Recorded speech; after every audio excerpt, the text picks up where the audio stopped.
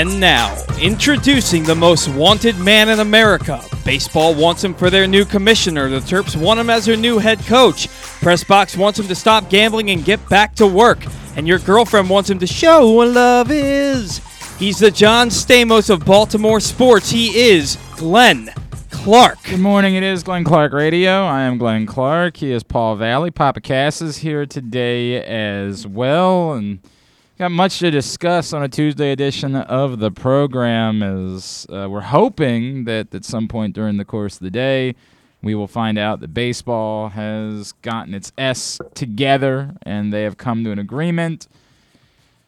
Thought that maybe it might be coming last night, never finalized, and so we continue to play the waiting game, but as I expected, their deadline was nonsense. It was always nonsense. It was always a joke. The idea that they were actually going to start canceling games last night was never going to be the case because they don't need to, because it's not necessary. It's just silly. We're just saying things for the sake of saying them, and obviously it was posturing to try to force the player's hand and try to say, hey, you need to come meet with us because we're going to start canceling your games. No, they were never going to do that. That was not going to be a thing. And it appears as though they're close, or at least close enough, as they've come to agreement on certain things, like it's going to be 12 teams that make the playoffs, so not 14 as have been discussed. It'll be 6 teams in each league that will be in the playoffs, which is a concession from the players. I know a lot of people are like, it's too many. We don't need that. I hear you. The players want there to be more difficulty in getting into the postseason. So I say it's not a concession from the players. Sorry, it's a concession from the owners. The owners want more playoff games. They want more games that people want to watch and more product that you can sell to the networks. They want there to be more teams in the playoffs.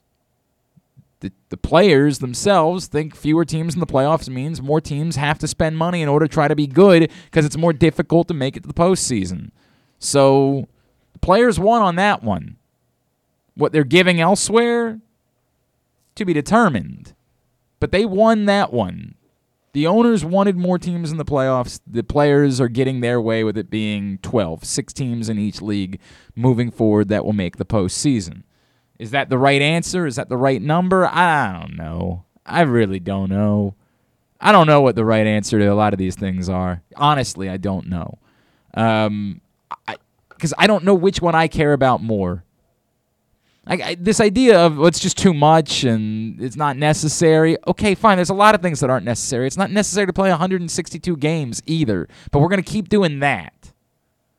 So I don't know how much I care about the not necessary side of it versus the other side to me as a consumer, where I like there being more games that matter.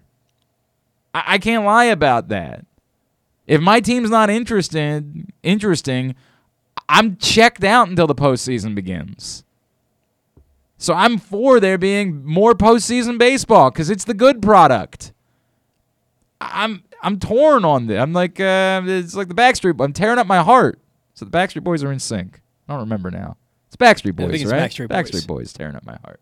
Way before Papa Kaz over here. Thanks. She wasn't even a glimmer in a parent's eyes. Right? Yeah, she absolutely gave me a blank stare when I asked that question. And admittedly, I looked at her because she's a female, and that's just then I remembered, oh, right, yeah, she's 20. Like, there's just no world in which that means anything to her whatsoever. It means way more to your boy than it does to Papa Kaz. It's tearing up my heart, man. I don't know. I don't know what the right answer is, but I know what the answer is going to be. It's going to be 12 teams in the postseason moving forward. So that's that.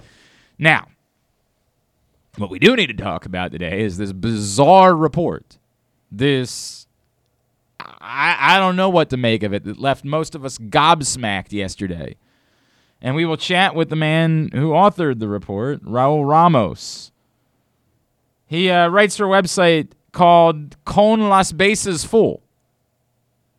With the bases full. I am bilingual. When I saw this yesterday about the Orioles' interest in Carlos Correa, admittedly, my first thought was, I'm not going to give this any credence because I don't know who this person is. And unlike a lot of people on the internet who amplify things like Hollywood Brown is going to quit football to become a video game player, I'm not going to be someone who does that. I'm going to poke around a bit more before I simply amplify something in any way, even just with like a quizzical concern. I just don't want to amplify anything. Of course, Raul Ramos is a member of the Baseball Writers Association of America. He's not just some guy with a blog. He actually covers the Latin side of baseball significantly. He's not just a guy. He's not Steve, who started a blog one day and, did things to manipulate Twitter followers and suddenly woke up one morning and had enough Twitter followers that he was able to get verified because of it. He's an actual reporter. What do we make of it? I don't know. We're going to talk to him in a few minutes. A lot of people would say, well, the fact that it wasn't immediately followed up with other reporters suggesting it was true says to me it's not true. Maybe, but those reporters are also a little bit sidetracked at the moment. There's other things going on in baseball that probably have them a bit distracted from worrying about whether or not the Orioles are interested in Carlos Correa. So I don't know what to make of it. We'll talk to him, and the idea is fascinating, of course. I'm still betting against it. I'm still quite skeptical of the Orioles, as a few people have pointed out. You could be interested in someone, but not interested at 10 years and $350 million. You could be interested in, hey, if the market crashes, we'll make a phone call. Versus, no, we're legitimately going to pay $350 million for a baseball player, which is twice more than double anything we've ever paid for a baseball player. I'm skeptical, to say the least. Not of the report, of the reality. I would bet against the Orioles actually being in the Carlos Correa market. Again, there's a difference between interest and really being in the market. The comparison I would make once upon a time. A lot of people were angry at Mark Teixeira for not signing with the Orioles. What I said then, based on my reporting, was really important to me. There was nothing to be angry about Mark Teixeira about. The Orioles never actually offered Mark Teixeira a contract. And it's a nuance that was lost on a lot of people. Were the Orioles interested? Yes, they were. They were interested. They talked to Mark Teixeira's camp. Did the Orioles actually ever put a piece of paper in front of Mark Teixeira that said, if you sign this, you'll be a Baltimore Oriole? No, that never occurred. And the reason it never occurred is because they were never even going to pay Mark Teixeira the lesser money that was reportedly offered. I don't like using the word sham, right? Because something could become real, I guess. But the Orioles were never signing Mark Teixeira. They got involved in the process because they understood how bad of a look it would be for a hometown player to be available on the market and for them to be completely uninterested. They played it out perfectly. Make it look like he's the bad guy because he signed with the team that you hated for more money. The Orioles were never signing Mark Teixeira. They were never paying, again, even the lesser amount of money that was reported that they had offered. They were never doing that. And the reason they didn't put a contract in front of him is because there was a bizarro world in which he might have said yes. He wasn't. He was always going to take more money for the Yankees. But what if that day he decided, you know what, the hell with it, I'd rather be home. I'll just sign this deal. Then they would have been screwed because they were never paying him that money. They never put a contract in front of Mark Teixeira. Does that mean they weren't interested?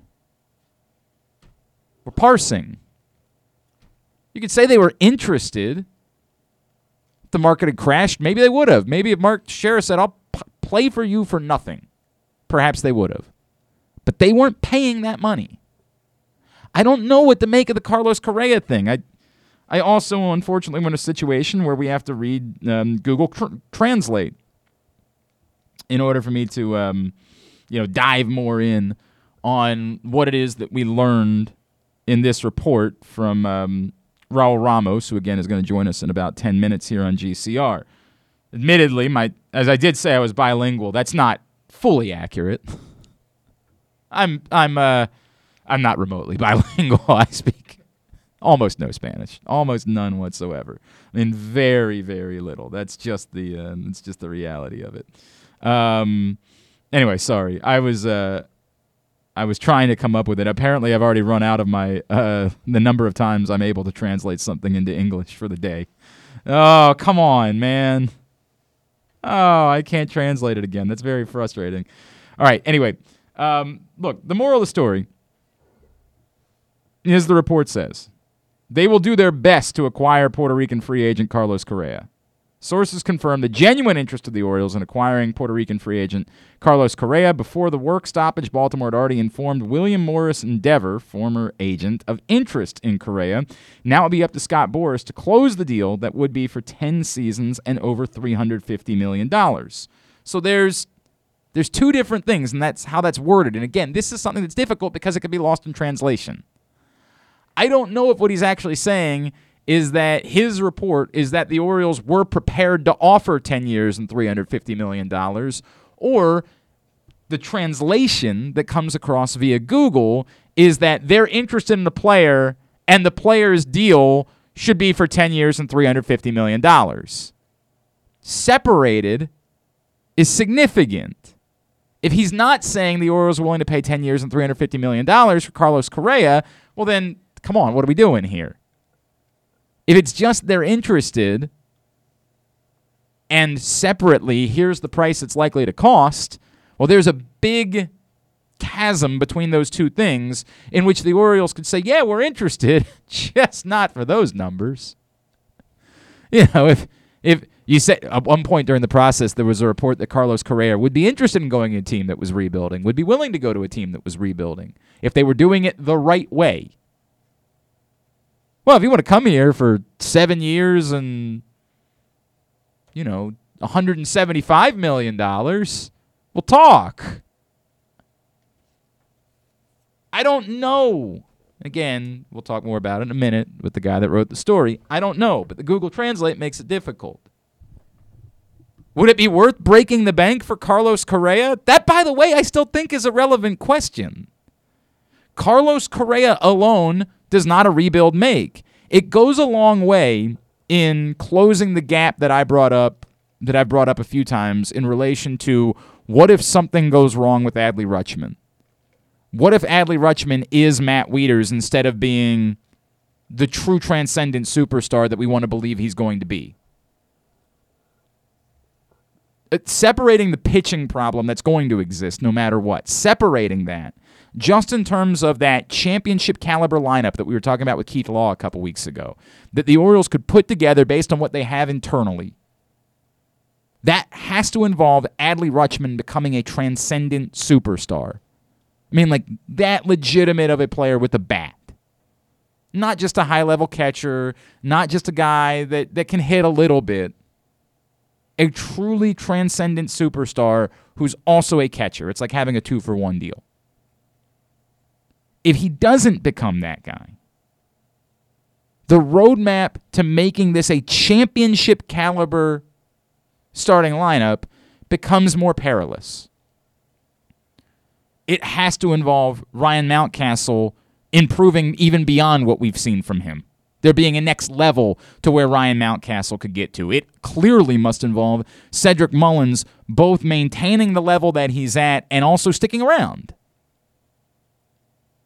It has to involve someone, the Gunnar Hendersons of the world, not just panning out as a major league player, but becoming more of a high-level major league player. DJ Stewart, Austin Hayes, somebody in that group being a bit more than what we have any reasonable expectation for them to be. The roadmap to overcoming Adley Rutschman not being a transcendent superstar is perilous. It gets far easier if you've got Carlos Correa on your team. Even if you don't have Carlos Correa, but you show a willingness to talk to him. You show the willingness to put that kind of money. If the belief is that you'll spend the money otherwise, right? Right. Like, and that's 7 years, $175 million. That's not. This goes back to why the Teixeira thing was a sham. Right. They weren't spending that money. Right. We know that. We know they weren't spending that money because they proved it. They weren't spending the money, and that's what makes this so difficult. Is this proof that you are willing to spend this money come hell or high water? And then we can debate whether or not it's best to spend it on one player or on multiple players, and we can have the conversation about, hey, isn't the bigger problem the pitching? Isn't that, if you're going to be spending this money, like, shouldn't you be thinking more about the pitching than thinking about this? Aren't you closer on this side than you are on the pitching side of things? These are all relevant conversations to be had.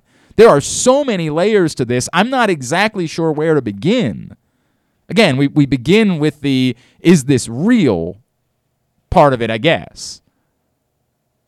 But if it is, then there's about 6 different debates that can be had. Is Carlos Correa the entirety of the money that you'd be willing to spend if you're willing to spend it? This goes back to the Manny Machado conversation. No, sorry, the Chris Davis conversation in comparison to Manny Machado. A lot of us are embarrassed because we said we were on board with signing Chris Davis when the Orioles did it. But a lot of us made something very clear. If this is the entirety of the money that you're spending, no, don't do this. And I didn't do that because I thought Chris Davis was going to say that because I thought Chris Davis was going to fall off the face of the planet. That wasn't my expectation. But that was a mistake. It was a mistake if the only money that you were going to spend was going to be on Chris Davis. Spending money on Chris Davis needed to be a sign that you were spending money now. And that you will be willing to spend money on Manny Machado, who was 1 billion times more important than Chris Davis. Even before he fell off the face of the planet. Davis, that is. Machado's still fine. Make that very clear. Love Manny. The Padres spent the money on Manny Machado and said, that's not the only money we're going to spend. We get it. One player does not solve this. And by the way, it's still not solved. They had a rebuild plan, injected Manny Machado to it, and still spent more money. If spending money on Carlos Correa is a sign that you're willing to spend even more money than that, one, I have no idea where it's coming from. Let's make that abundantly clear. I don't have a clue on how a team that had to give deferred money to Chris Davis suddenly is flush with cash to spend money on Carlos Correa. And then more after that? Paul McCartney concerts are great, and trust me, it feels like you're making a boatload of money because I know how much I paid for my tickets. I mean, if that's what this is, if my $513 for 2 tickets to see Paul McCartney is what goes to getting us Carlos Correa, I might actually feel better about all of this. Might be at more peace sitting there that night. Glenn Clark, the reason Carlos Correa is here. Yes, you can thank me. Correct. Thank you, Glenn. You can thank me personally. Be all in. That's a lot of money, man. I'm struggling with the idea that suddenly you're so flush with cash that it's Carlos Correa and more. Well, maybe you always had the cash and it's a change in philosophy because now it's not the father. They won't send the broadcasters back on the road yet. Isn't that a whole a baseball thing? Then? No. Oh, it's just the Orioles. Plenty of teams started sending broadcasters on the road again as the season went on last year. Well, that's so that they can pay Carlos Correa. That's what all of these things are about, saving so they can money pay for Carlos Correa. I don't know, man. I don't know. Like, maybe it is. I got so many questions. I mean, so many questions about this Carlos Correa thing. Like, so many. I'm of course fascinated by it. Obviously, the idea that even the hypothetical thought of Carlos Correa being in play is exciting. How could it not be exciting? And perhaps a sign that the Orioles have said, hey, there's no more benefit to us being terrible. I mean, you're still, however the draft lottery thing ends up working out, you're still going to get a higher pick if you're one of the worst teams in baseball. You're just not guaranteed to get the number 1 pick. And maybe it's a sign to them that they say, look, we know this player alone does not get us there, but we don't want to be the worst team in baseball anymore because we know there's not going to be a benefit to being the worst team in baseball any longer. I don't know. I mean, it's so wild. It's so out of nowhere. And again, I'm still not even close to 50-50 in my thought that it could happen. But the thought of maybe is obviously quite fascinating to me. Just even the maybe, even the wondering and the possibility of it. And, it's like being a child and knowing that Christmas is coming and you're probably not going to get an actual dinosaur, but, you never know. You're a child. You don't know any better. You could be an actual dinosaur that shows up under the Christmas tree. I mean, it doesn't seem likely.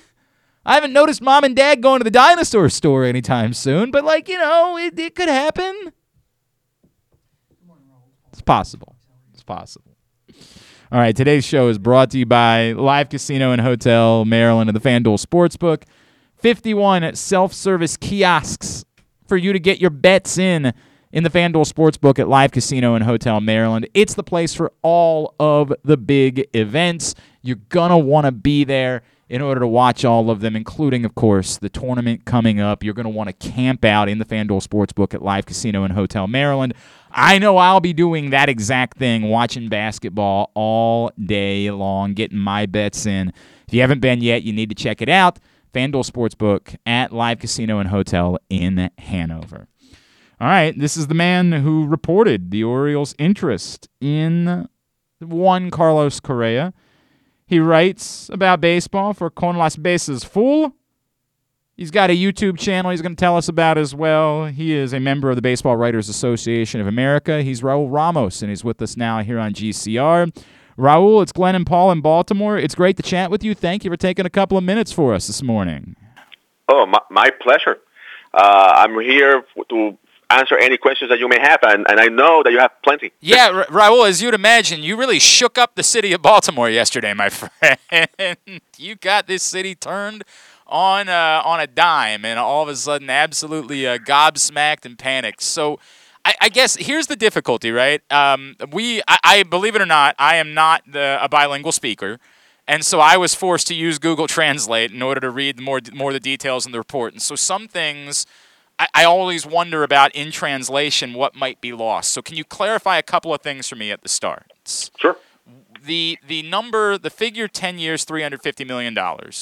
Were you reporting that the Orioles were willing to spend that money, or that was the interest they had in spending that money, or was it more the Orioles are interested and the contract for Carlos Correa is likely to be in that territory? Okay, let me make a few things clear. I was listening to you guys before you guys called me. Yep.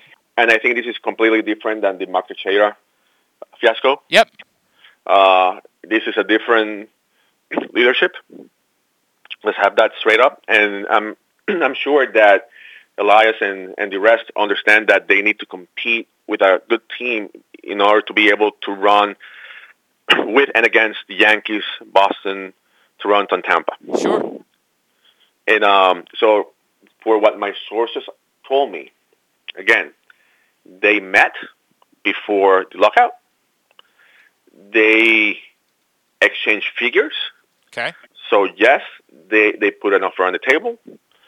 10 years, top-heavy. And now, I mentioned this early in the morning in Spanish baseball news, and I mentioned it yesterday on my baseball channel.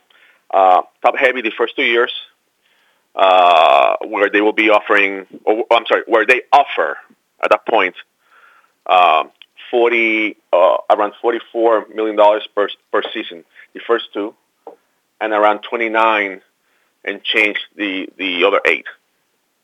So what I'm saying, I'm not saying that Baltimore is going to get Carlos Correa. Right. What I'm saying is they are making an effort. They are interested.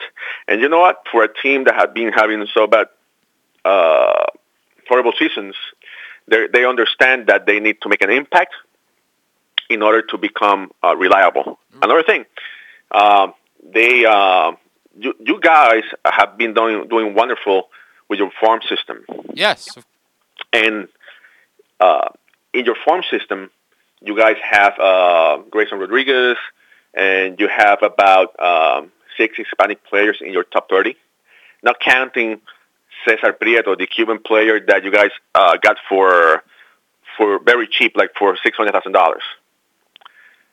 The Orioles envision these guys to be able to play at a high level in the major leagues. And in their eyes, them bringing Correa to this group of Hispanic players, they'll be able to have fans from Puerto Rico, from Cuba, from Venezuela, to Mexico. So they want to cater also to the Spanish community, putting a good team, right? Mm-hmm. So that has to mean something about it. You want to put talent around, and they also understand that in order to be competitive, they need to bring more players in the future. If you go in your farm system, if they are able to get Correa, they have about 4 or 5 players that can play shortstop in your farm system, top 30. If they're able to get Correa, they could trade these players for other pieces that they will require in order to be successful. Yeah, pitching standing out amongst that, right? That they are going to have a need for pitching at some point if this works out, and that would provide you the opportunity to trade young players in order to acquire pitchers. I mean, that's fascinating, Raul. Yeah, so again, I'm not saying that they will get them. I'm saying their intent, their serious interest, and it seems that they have a plan. And also, having Elias is a link, right? Right, of course. Yeah, we talked about that. I mean, almost, we've dismissed it in fairness until now. Like, we've talked about it, though, clearly. There is reason to think that Mike Elias specifically might earmark and say, this is the guy I want individually, and not just I want to spend this amount of money on any sort of player that might be out there. Yes, and again, I'm not sure about these details, but I'm sure that if Carlos Correa is actually really interested, he will ask, well, you guys hire me, but what's the next step? Right. Who else are you going to plan to hire? But that's a conversation that maybe they already have, maybe they're having. I don't know. What I actually know is that Correa's changing agents to Scott Boras. I was told that there's a good relationship between Baltimore people and Scott Boras, so that's not an issue. He is Raul Ramos, who's with us here on GCR discussing this report of the Orioles' interest in Carlos Correa. Raul, I guess, again, they work through my, skepticism, of course, is the word that I'm going to use, because this is, as I said to you, this is gobsmacking, right? Like, this comes so out of nowhere for us. Yeah.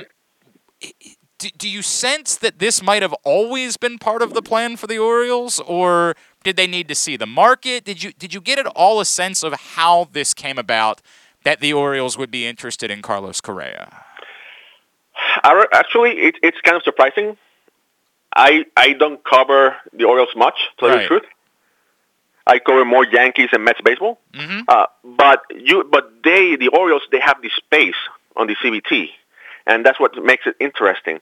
So I'm guessing that probably when the lockout happened, the Correa team was waiting to see how much the CBT was going to go up, to see other options, to see who else will be able to offer. But let's remember, there's not that many teams that are able or willing to offer over $300 million. Now, the Corey Seager signing by Texas opened a can of worms, because if you're going to offer that much money to Corey Seager, then you have to offer same amount or even more for Carlos Correa, and that's what made Carlos Correa contract even a lot more money. So okay, if the Orioles don't land Carlos Correa, Raul, do you read into this as the Orioles have the money, they're willing to start spending, and they've got to spend it elsewhere, or do you think this is more uniquely about Correa?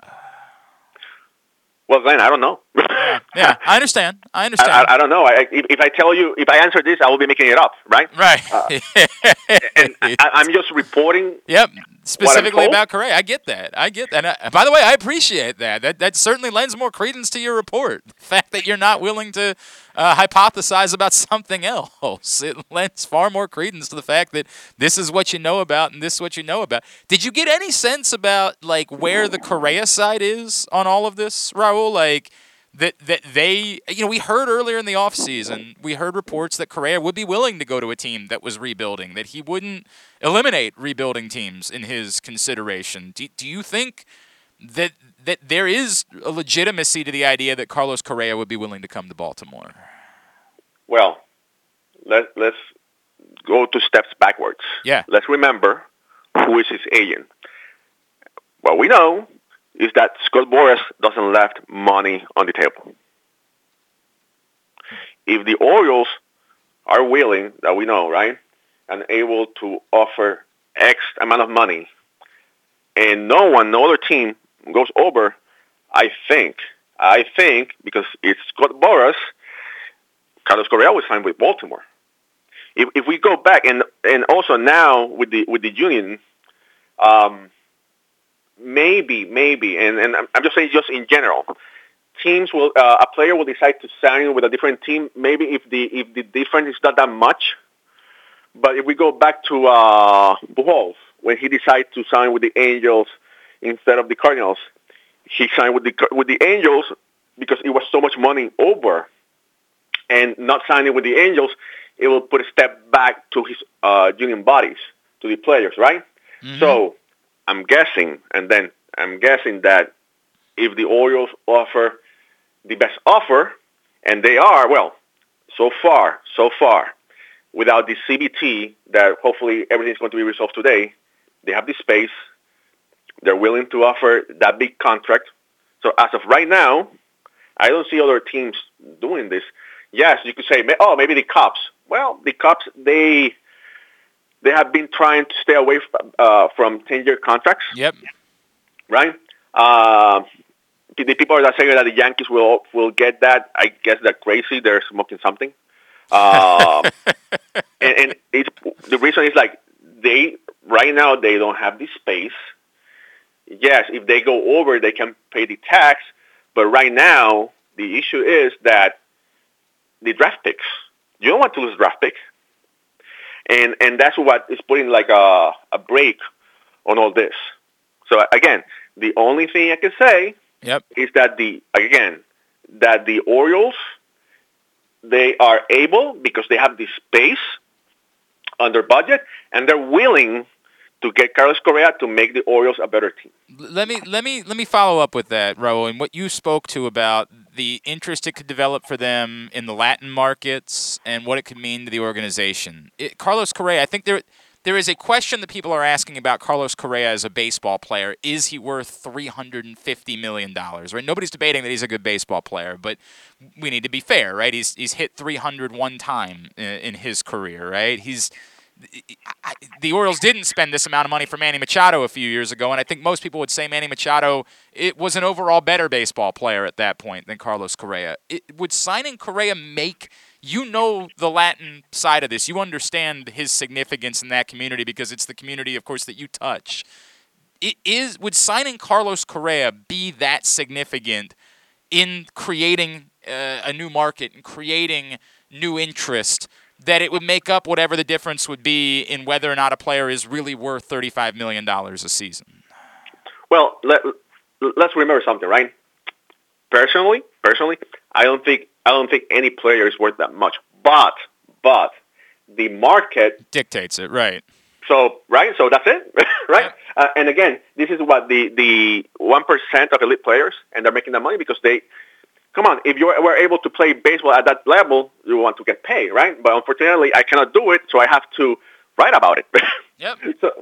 So I will say that his impact will be huge. I think that, his impact in marketing, right? And I think that if he's able to sign with the team, that there will be a plan of like what type of player he wants to be surrounded by, right? Mm-hmm. because you cannot only be surrounded by rookies. You need to be surrounded by other good players, like the catcher prospect. He seems to be a great player, but we don't know because they're only prospects, right? Yep. But he looks like he's a can't miss kind of guy. But still, yeah, we sure hope so, Raul. Mm-hmm. We are banking on that here in Baltimore. That Adley Rutschman really is that type of player. But of course, and as you said, if you were listening, Paul and I alluded to that. Like, this does alleviate some of that, right? That signing Carlos Correa gives you another roadmap to making this thing work. If Adley Rutschman isn't, legitimately the messiah as far as a catching prospect is concerned, if he's just a good player, this alleviates a little bit of that because you have more to work with. And Glenn, let me say something to you. Yes. The only reason that I would say that probably it will put a rock on the road for Correa and the Orioles is that if he asks for he can become like a free agent at some point of the contract. Okay. So and the reason is like they're trying to invest, right? They're trying to invest and to build around. Right. So if he wants out after 4 years, that's not going to be something they're going to be in love with. Yeah. Or I don't know 4 years, but definitely if they put a clause, if he wants to put a clause after 2 years, I think that'll be a deal breaker. Right, because it would be very difficult to fathom this team being a World Series contender in the next 2 years, right? Like that's a really fascinating side of this is that that would not make any sense at all for the Orioles for there to be a 2-year out for Carlos Correa whatsoever because there's no way they can create a World Series winner in that process. Raul, do you have a sense for time-wise? Like, I mean, obviously, whenever this agreement, and we're hoping maybe it comes today with Major League Baseball. But whenever this gets put into motion, do you assume that the Correa deal comes together within a week, say of whenever we baseball begins again? You know what? I don't know. Yeah, I don't know. I hope, but again, everything depends on the CBT. Everything depends on who's willing to offer 10 years, and we know that there are not that many teams willing to offer 10 years. I think that I'm a romantic, so I always wanted to see Correa finish his career with the Astros. Sure. And I would like that. You know what? I would like a player to start being a number 1 draft pick and finish their career with that same team. I don't know if the Astros say, you know what? Let's offer 10 years and I don't know. Let's say $300 million. I don't know.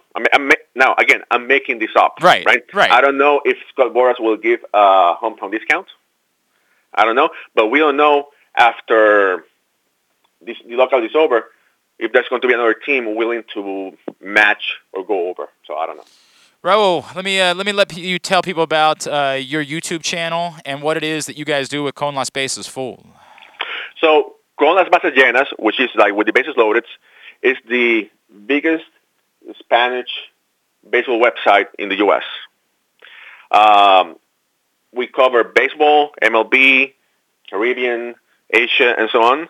Over 2 million people read us a month. And so if you read Spanish, if you want to improve your high school Spanish, you're more than welcome to go and visit us at www.conlasbasesllenas.com. And there you have baseball, news, stories, and everything 365 days a year. And also, I have my own YouTube channel. It's Baseball Ahora, baseball in English, and Ahora, like now. Yep. And we do it Mondays and Thursdays at 8:30 Eastern Time p.m. And there you see an analysis. You see interviews with players. We're actually more retired players.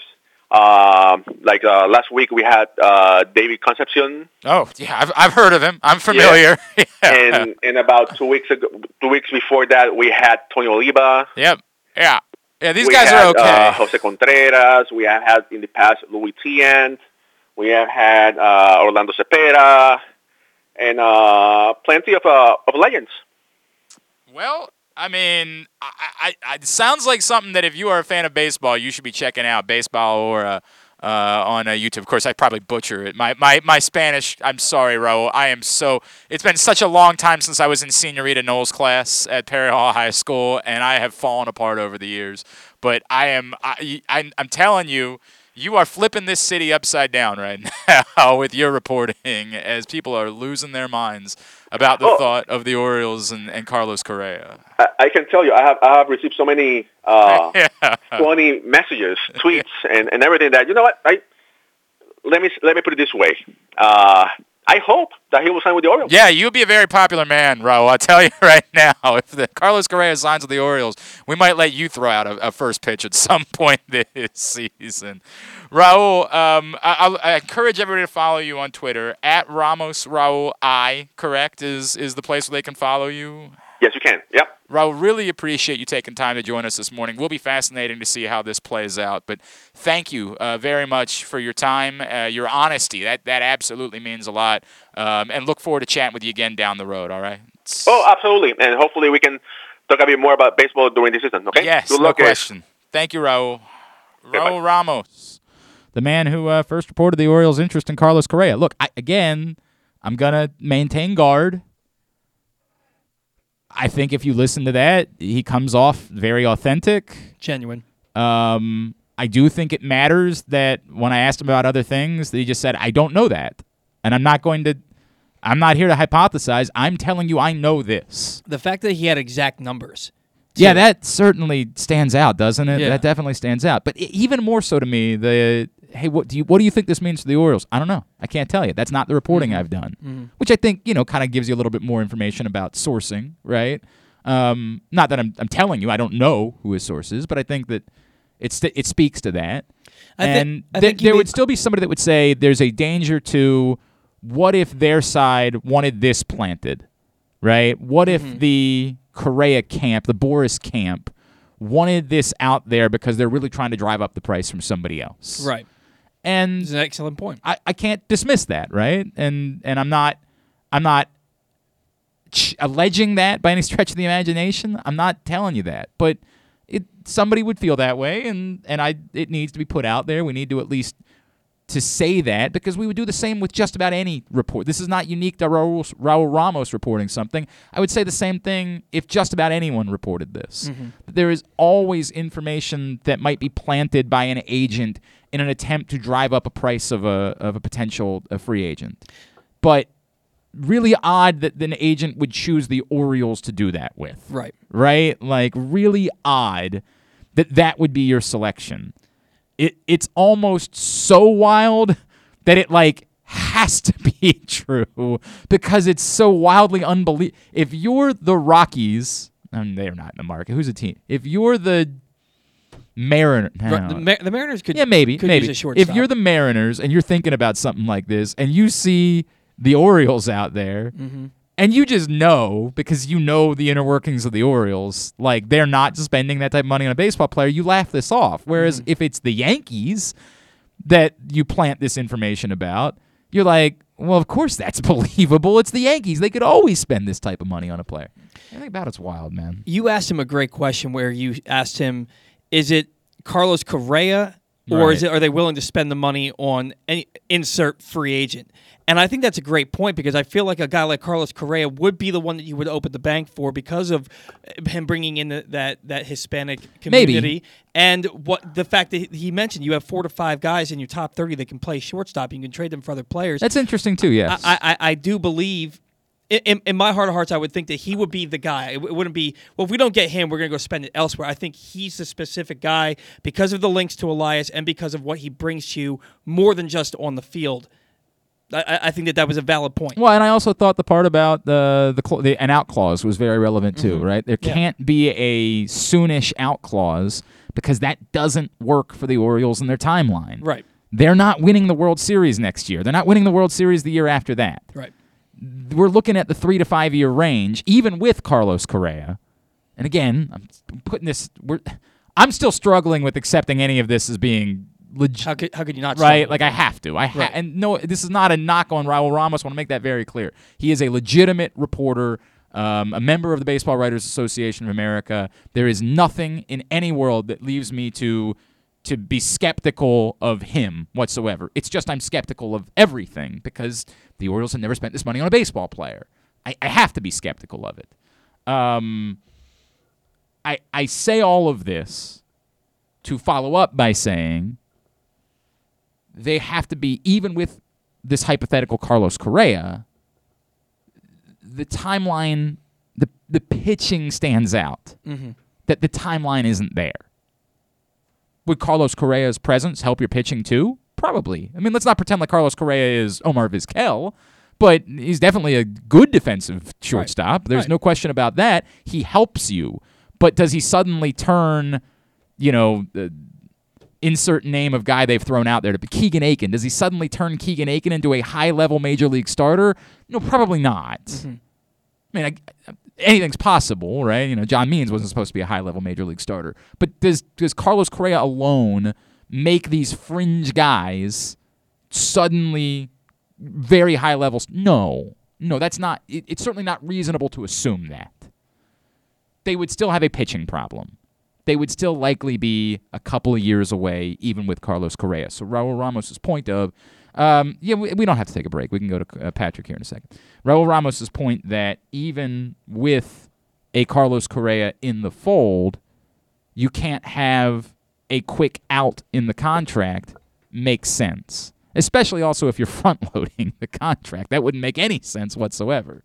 And front-loading it would be a logical thing to do because you've got pre-arbitration players right now. So if you're going to spend the money, why not spend it now? And then when your players when Adley Rutschman becomes arbitration eligible, the numbers start to go down for a Carlos Correa. If you're asking me to bet, I am, of course, still betting against it. Speaking of which, Simply the Bets moves to Tuesday starting this week, and we'll get to that later on. It's brought to you by the FanDuel Sportsbook at Live Casino and Hotel. We'll get to that later on in the program. If you're asking me to bet, I am, of course, betting against. Am I more willing to believe it than I would have been 24 hours ago? Yeah, of course. Of course I am. Am I at 50-50? No, I'm not at 50-50 yet. Is it worthy of a conversation if a credited baseball reporter puts out there that the Orioles have made an offer? And that was very clear. Of that dollar figure to Carlos Correa, we got to discuss that. So we did. A credible, legitimate, credentialed baseball reporter has made that report and clarified it with us that the offer was put on the table. They have made a legitimate offer to Carlos Correa. Will it happen? Again, I'd still bet against it, but I think it's relevant. All right. We will shift gears. Continue on here in hour number 1 of the program. It was a big night last night at Towson, obviously, as they clinched the CAA number 1 seed in their share of the regular season title. They get ready for the CAA tournament. Our next guest was there. He actually did a double dip as he was at Towson, and then he got over and checked out Morgan State as well. He joins us every Tuesday. He's our friend, Mr. Patrick Stevens, and he's with us now here on GCR. Patrick, what's going on, sir? How are you? Oh, well, I'm sad that there's no more 2-site doubleheaders in my future this basketball season. Right. Well, there's no other basketball games happening in D.C. this weekend that you could somehow... Well, I said multi-site. Oh, okay. Well, no, I mean, are none of the other teams home this weekend? It's actually a pretty lean weekend for teams being home. Mason's the only team that's home. Maryland's on the road. Georgetown, in case you wanted to sort of torture yourself, on the road. Why would you want that? All right, let's start with Towson. Before we get into the tournament, just the context for you of what they did in going from a miserable season. And I know everything about last year was weird throughout the sport, but a miserable season a year ago to becoming CAA regular season champs. For the average person that doesn't follow on a day-to-day basis, is this as wild as some people would believe it to be? Was there reason to think maybe this was coming more so than clearly the folks in the CAA believed at the beginning of the year? Give us the full context for what it is that Towson did this season.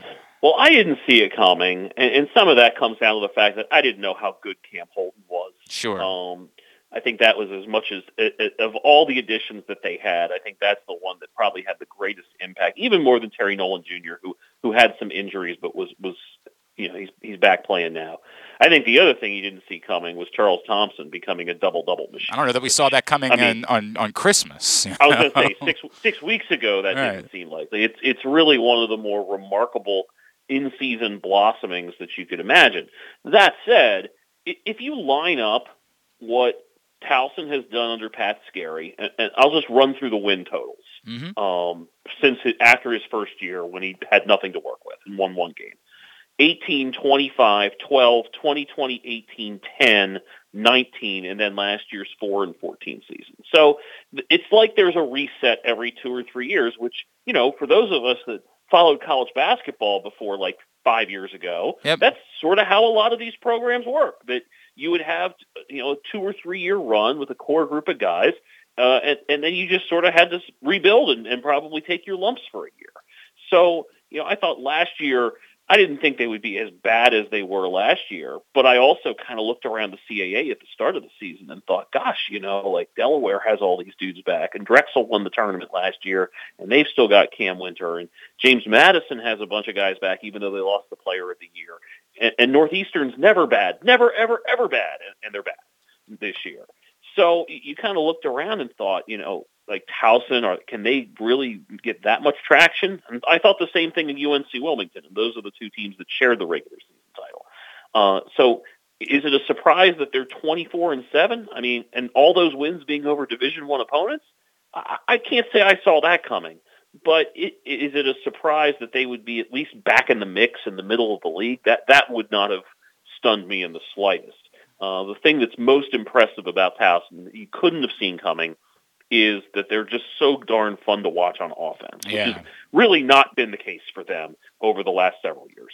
So, I guess the way we say there is every reason to suggest that Towson is the team to beat going into the CAA tournament, right? I mean, like the way that they have played over the last couple of weeks and pounding Wilmington on the road, pounding Madison on the road the other day, I think that everything legitimately, maybe you look at just the second half that they played last night, they quote-unquote pounded Delaware, right?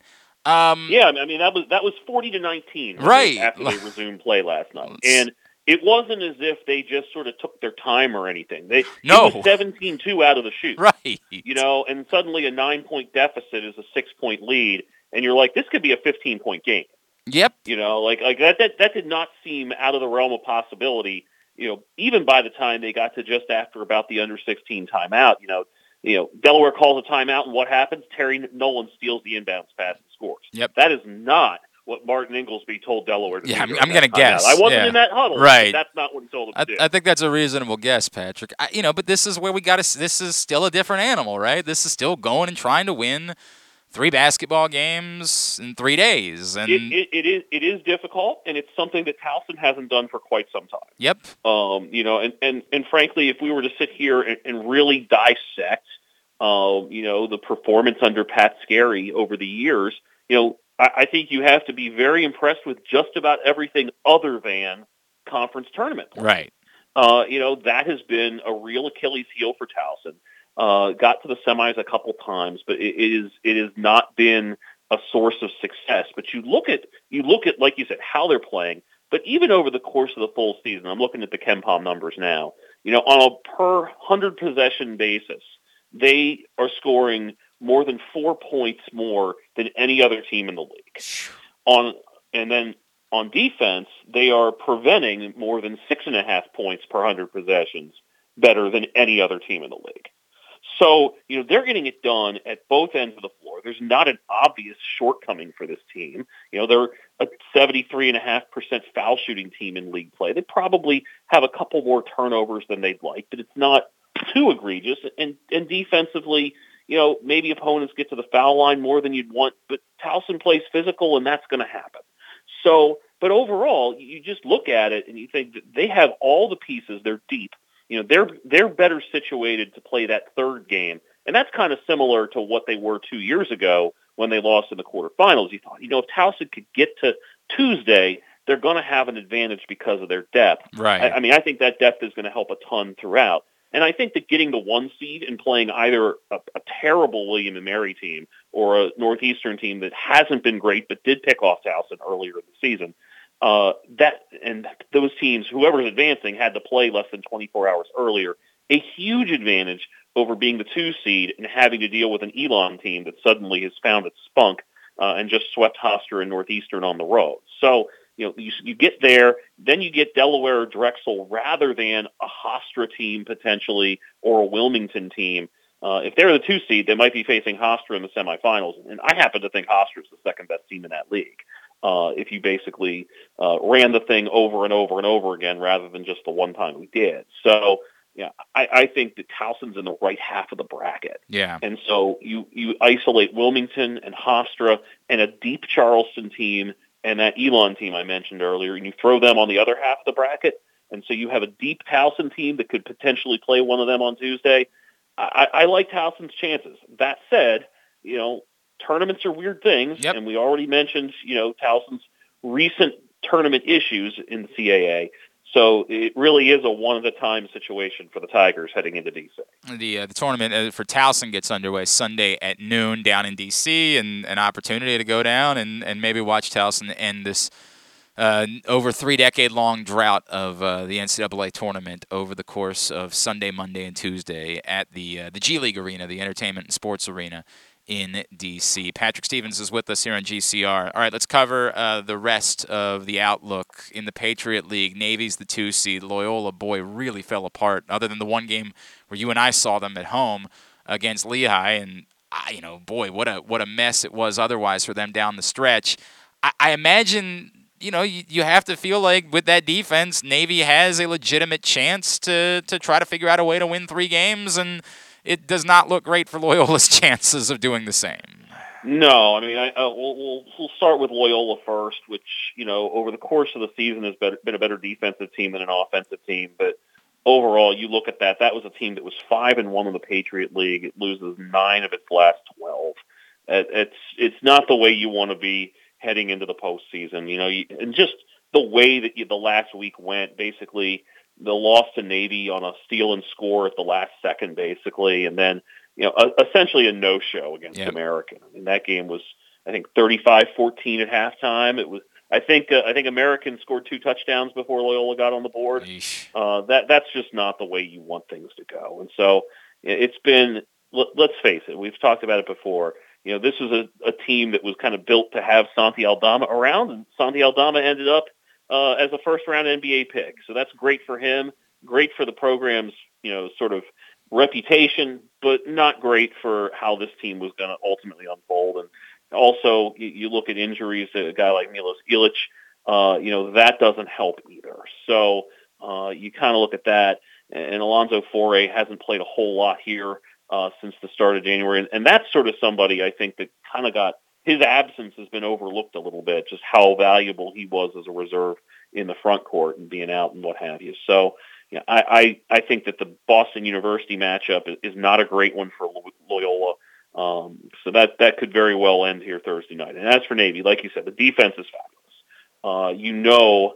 That they're probably going to keep pretty much anybody other than Colgate in check. I mean, you go back and look and see, how many points they've given up over the last month or so. They have a 45, a 63, a 55, a 44, a 49, a 46, a 55, a 50, and then 74 up at Colgate, which speaks to how good Colgate is. So I like Navy being able to hold serve, certainly against Holy Cross or American, 2 teams that they've seen recently, and they lost to Holy Cross at home a couple weekends ago.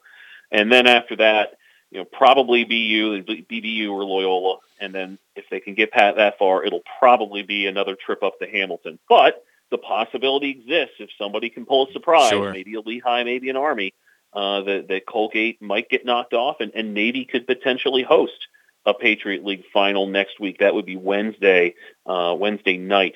So Navy the 2 seed in that one. The rest of the locals all still have regular season games to play. You saw Morgan last night. I know Coppin beat a bad Delaware State team too.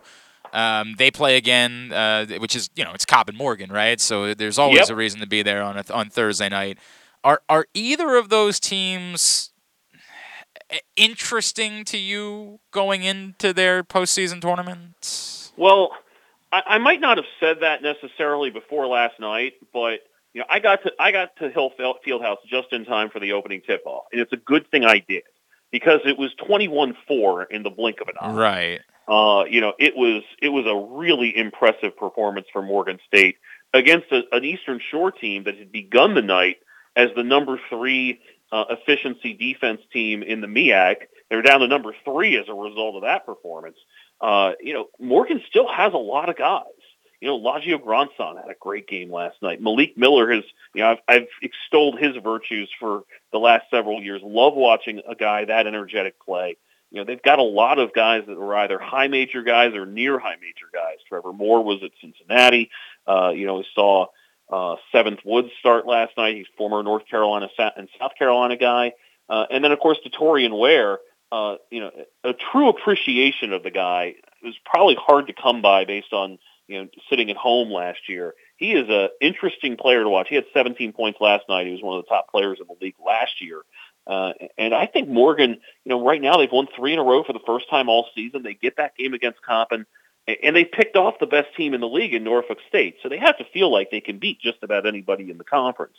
So I think they're a really interesting variable heading into that MEAC tournament. And with an 8-team league, now you're down to only having to win 3 games rather than 4 if you're in the bottom half of the conference, like you would have been, unlike what you would have been in the past. All right. And look, I guess we should cover Maryland briefly because that was unexpected, I think is the best way to say it, what they did on Sunday. But I just don't know what it means much more than that, Patrick. I think what it means is it means that this team had a really nice moment. Yep. And, they have something that they could genuinely feel good about. You think about, they've had a couple other decent victories along the way. Sure. Beating Richmond was nice. Beating Florida and Brooklyn was nice. Beating a depleted Illinois team, credit to them for taking advantage of the opportunity. But this was a situation where they just played really, really well, and Ohio State had no answers. And, I didn't really trust Ohio State defensively to begin with, and I certainly don't after watching that game. But credit to Maryland for playing as well as it did. We've seen so many times over the years where Maryland had some sort of event where they either brought back the Final Four teams, or they were honoring Lefty, or they were honoring the Bias family earlier this season in that Virginia Tech game.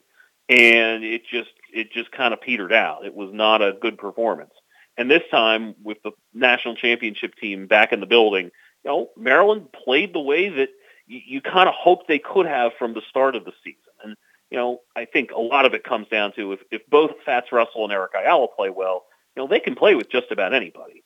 But it's hard for 2 guards to get 20-plus points in a game at any point. They've done it only 4 times this season. So Vermont, Northwestern, Rutgers, and now this Ohio State game.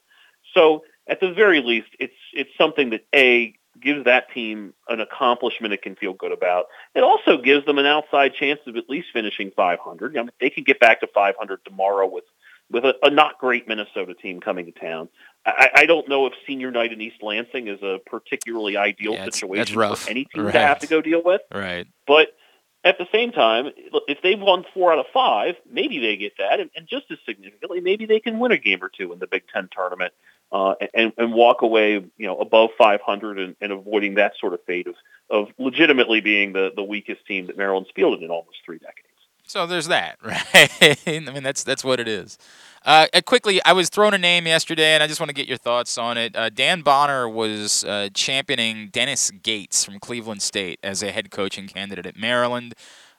Certainly would be after the top list of candidates. But I said before, after, if you call around to the Andy Enfields and the Ed Coolies and the Kevin Willards, and they just decide they're happy and they don't want the job, where do you go from there? Is 3 years of success at Cleveland State enough that Dennis Gates should be considered as qualified for a job like Maryland? Well, I'll tell you this much. When he took over under weird conditions at Cleveland State. Cleveland State ousted Dennis Felton, the former Georgia coach, in the middle of the summer back in 2019. And so it was an odd time to get a hire, and they were not good. They did not have much going for them. I remember seeing them actually in D.C. They played in an event at the Mystics Arena, in late November against UNC Wilmington in Eastern Kentucky. And I saw them win a 47-46 game, which I would rather not remember having watched scenes. But that was a guy, kind of watching them, I thought these guys are going to struggle to win 5 games all season. And he won 11. I mean, you could have made the case that was as good a coaching job as anybody in that league did that year, and they went 11-21. So then to jump and be a first round or an NCAA tournament team last year, be a number 1 seed in the Horizon League this year, he's done really good work. He's got an excellent background, having worked for Leonard Hamilton for as long as he has. That's a guy that has a chance to have a really, really good career whenever he gets the opportunity to step up. I think a lot of people could do a lot worse than hiring Dennis Gates to run their basketball program. On the lacrosse front, Maryland remains good. Loyola, a bummer against. We have to acknowledge it's a really good Rutgers team. Obviously, I mean Rutgers is very legitimate. Just kind of a weird spot for Loyola to be in, sitting at 0-3. I don't know how much panic there should be about Loyola necessarily. Obviously, the goalie situation still continues to be, kind of bizarre, I guess. Yeah, and Charlie Toomey said after the game Saturday he feels like it's going to be Sam Schaefer getting the nod against Towson here tomorrow. And so I think that for Loyola, stabilizing that spot is important. And Sam Schaefer was always the guy that made the most sense to be able to stabilize it, given the fact that he did it last year, given the fact that he had played considerably in 2020 before that season got canceled. If you're Charlie Toomey, you throw. I don't want to say you throw out the first game, but you just sort of acknowledge, okay, this team isn't as good as Maryland right now. I mean, if you feel like you're only a goal shy of Hopkins and Rutgers, which is what the scoreboard said the last 2 Saturdays, you're not in a terrible spot if you're Loyal. Now, what you do have an issue of is you increasingly, as each of these games goes by, you increasingly put yourself in a spot where you're probably going to have to win the Patriot League tournament if you can't pick somebody off. And right. I don't know if Towson's going to be of much help there. Might be a little bit. But unless they get Duke or Georgetown in their remaining non-conference games, it's going to come down to can they win the Patriot League tournament. And, when you look around the Patriot League, like Lehigh's 1-2 and has lost to Hobart and Cornell, they're getting close to you're going to have to win the Patriot League tournament territory. And Army had a loss to Rutgers as well.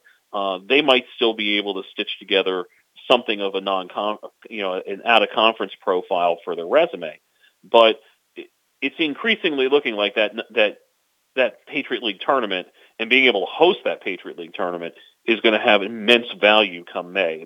There might not be that fallback of, oh, by the way, we can just land an at-large bid. And remember, too, the Ivy League's back in play this year. So right. That's probably going to somehow take at least one at-large berth away that somebody wasn't taking away last season. All right, it's time for our game. Can Patrick Stevens name the MLB teams that this particular player has played for? We continue to be in a very difficult situation with our 5 or more team guys because they're just not overwhelming.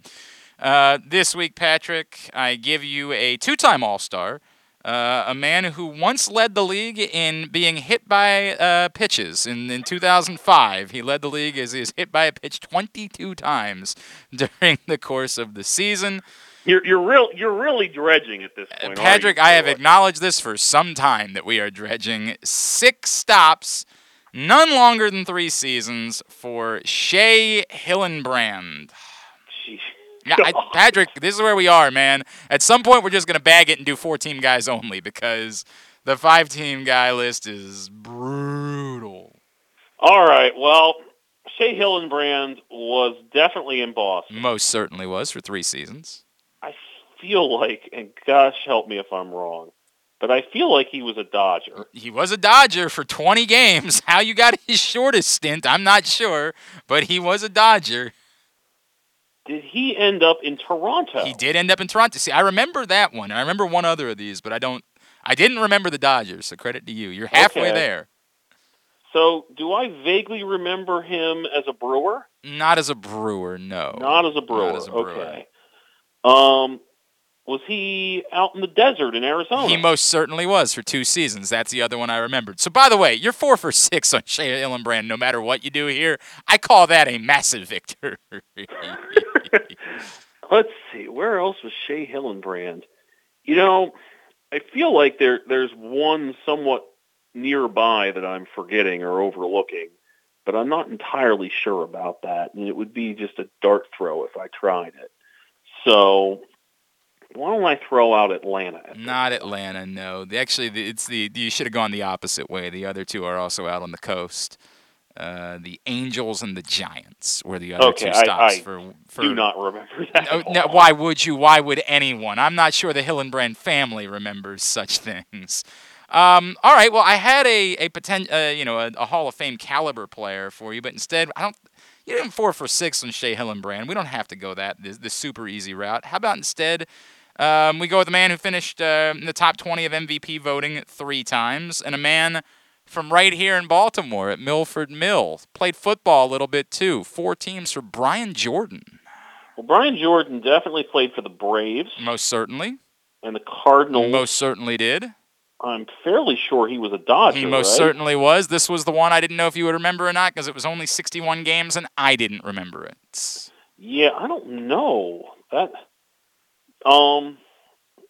What year are we talking about? We are talking about 2004. He was an off-season signing in 2004. Before he went back to Atlanta to finish his career for 2 seasons. He spent 1 season, must have been injury plagued because he only played 61 games in 2004 here. 2004. Gosh. Brian Jordan. Brian Jordan might have been how's about we take a stab with feeling like he's a National League guy. But I might be wrong about that. Let's go with the Cubs. Unfortunately, it was his only stop in the American League. It was with the Texas Rangers for 61 games in 2004. Did you remember that? I don't remember that at all. I have no recollection of Brian Jordan playing with the Texas Rangers. I remember it now that you say it. Yeah, okay. But it wasn't but I never would have pulled it from my memory. What's the schedule for you, sir? Heading to UMBC for their regular season finale tonight against Binghamton. UMBC in position right now to go claim the 2 seed in the America East tournament with a victory. So that would be helpful in that it would at least keep them home for 2 rounds before having to deal with Vermont in all likelihood in a title game. Tomorrow, Maryland for Senior Day for Eric Ayala and company down in College Park, and then Thursday. Still sort of sorting that one out, but I'm kind of leaning towards Morgan and Coppin right now just to get one more look at those teams. Could end up at Navy for a Patriot League quarterfinal too. And then over the weekend, Mason and UMass on Saturday, and then the CAA tournament. I'll make my way down to D.C. on Sunday, Monday, and probably Tuesday as well, definitely so long as Towson is around. At Discourse, D1S Course on Twitter. Of course, the Washington Post for brackets, USA Lacrosse Magazine as well. Patrick Stevens, always appreciate it, my friend. We'll talk to you again next Tuesday, all right? Awesome, Glenn. Take care. Patrick Stevens joining us as he does every week. Boy, I am really far behind today. I couldn't be more behind. I have not taken a break, and it is already 11:12 a.m. Not ideal. Stan the Fan Ross Grimsley caught up with MLB scout Shane Turner last night. Nice conversation that they had. If you missed it, you can go right now to Facebook.com/PressBoxSports. Click on the Videos tab or go to PressBoxOnline.com/video and see it there.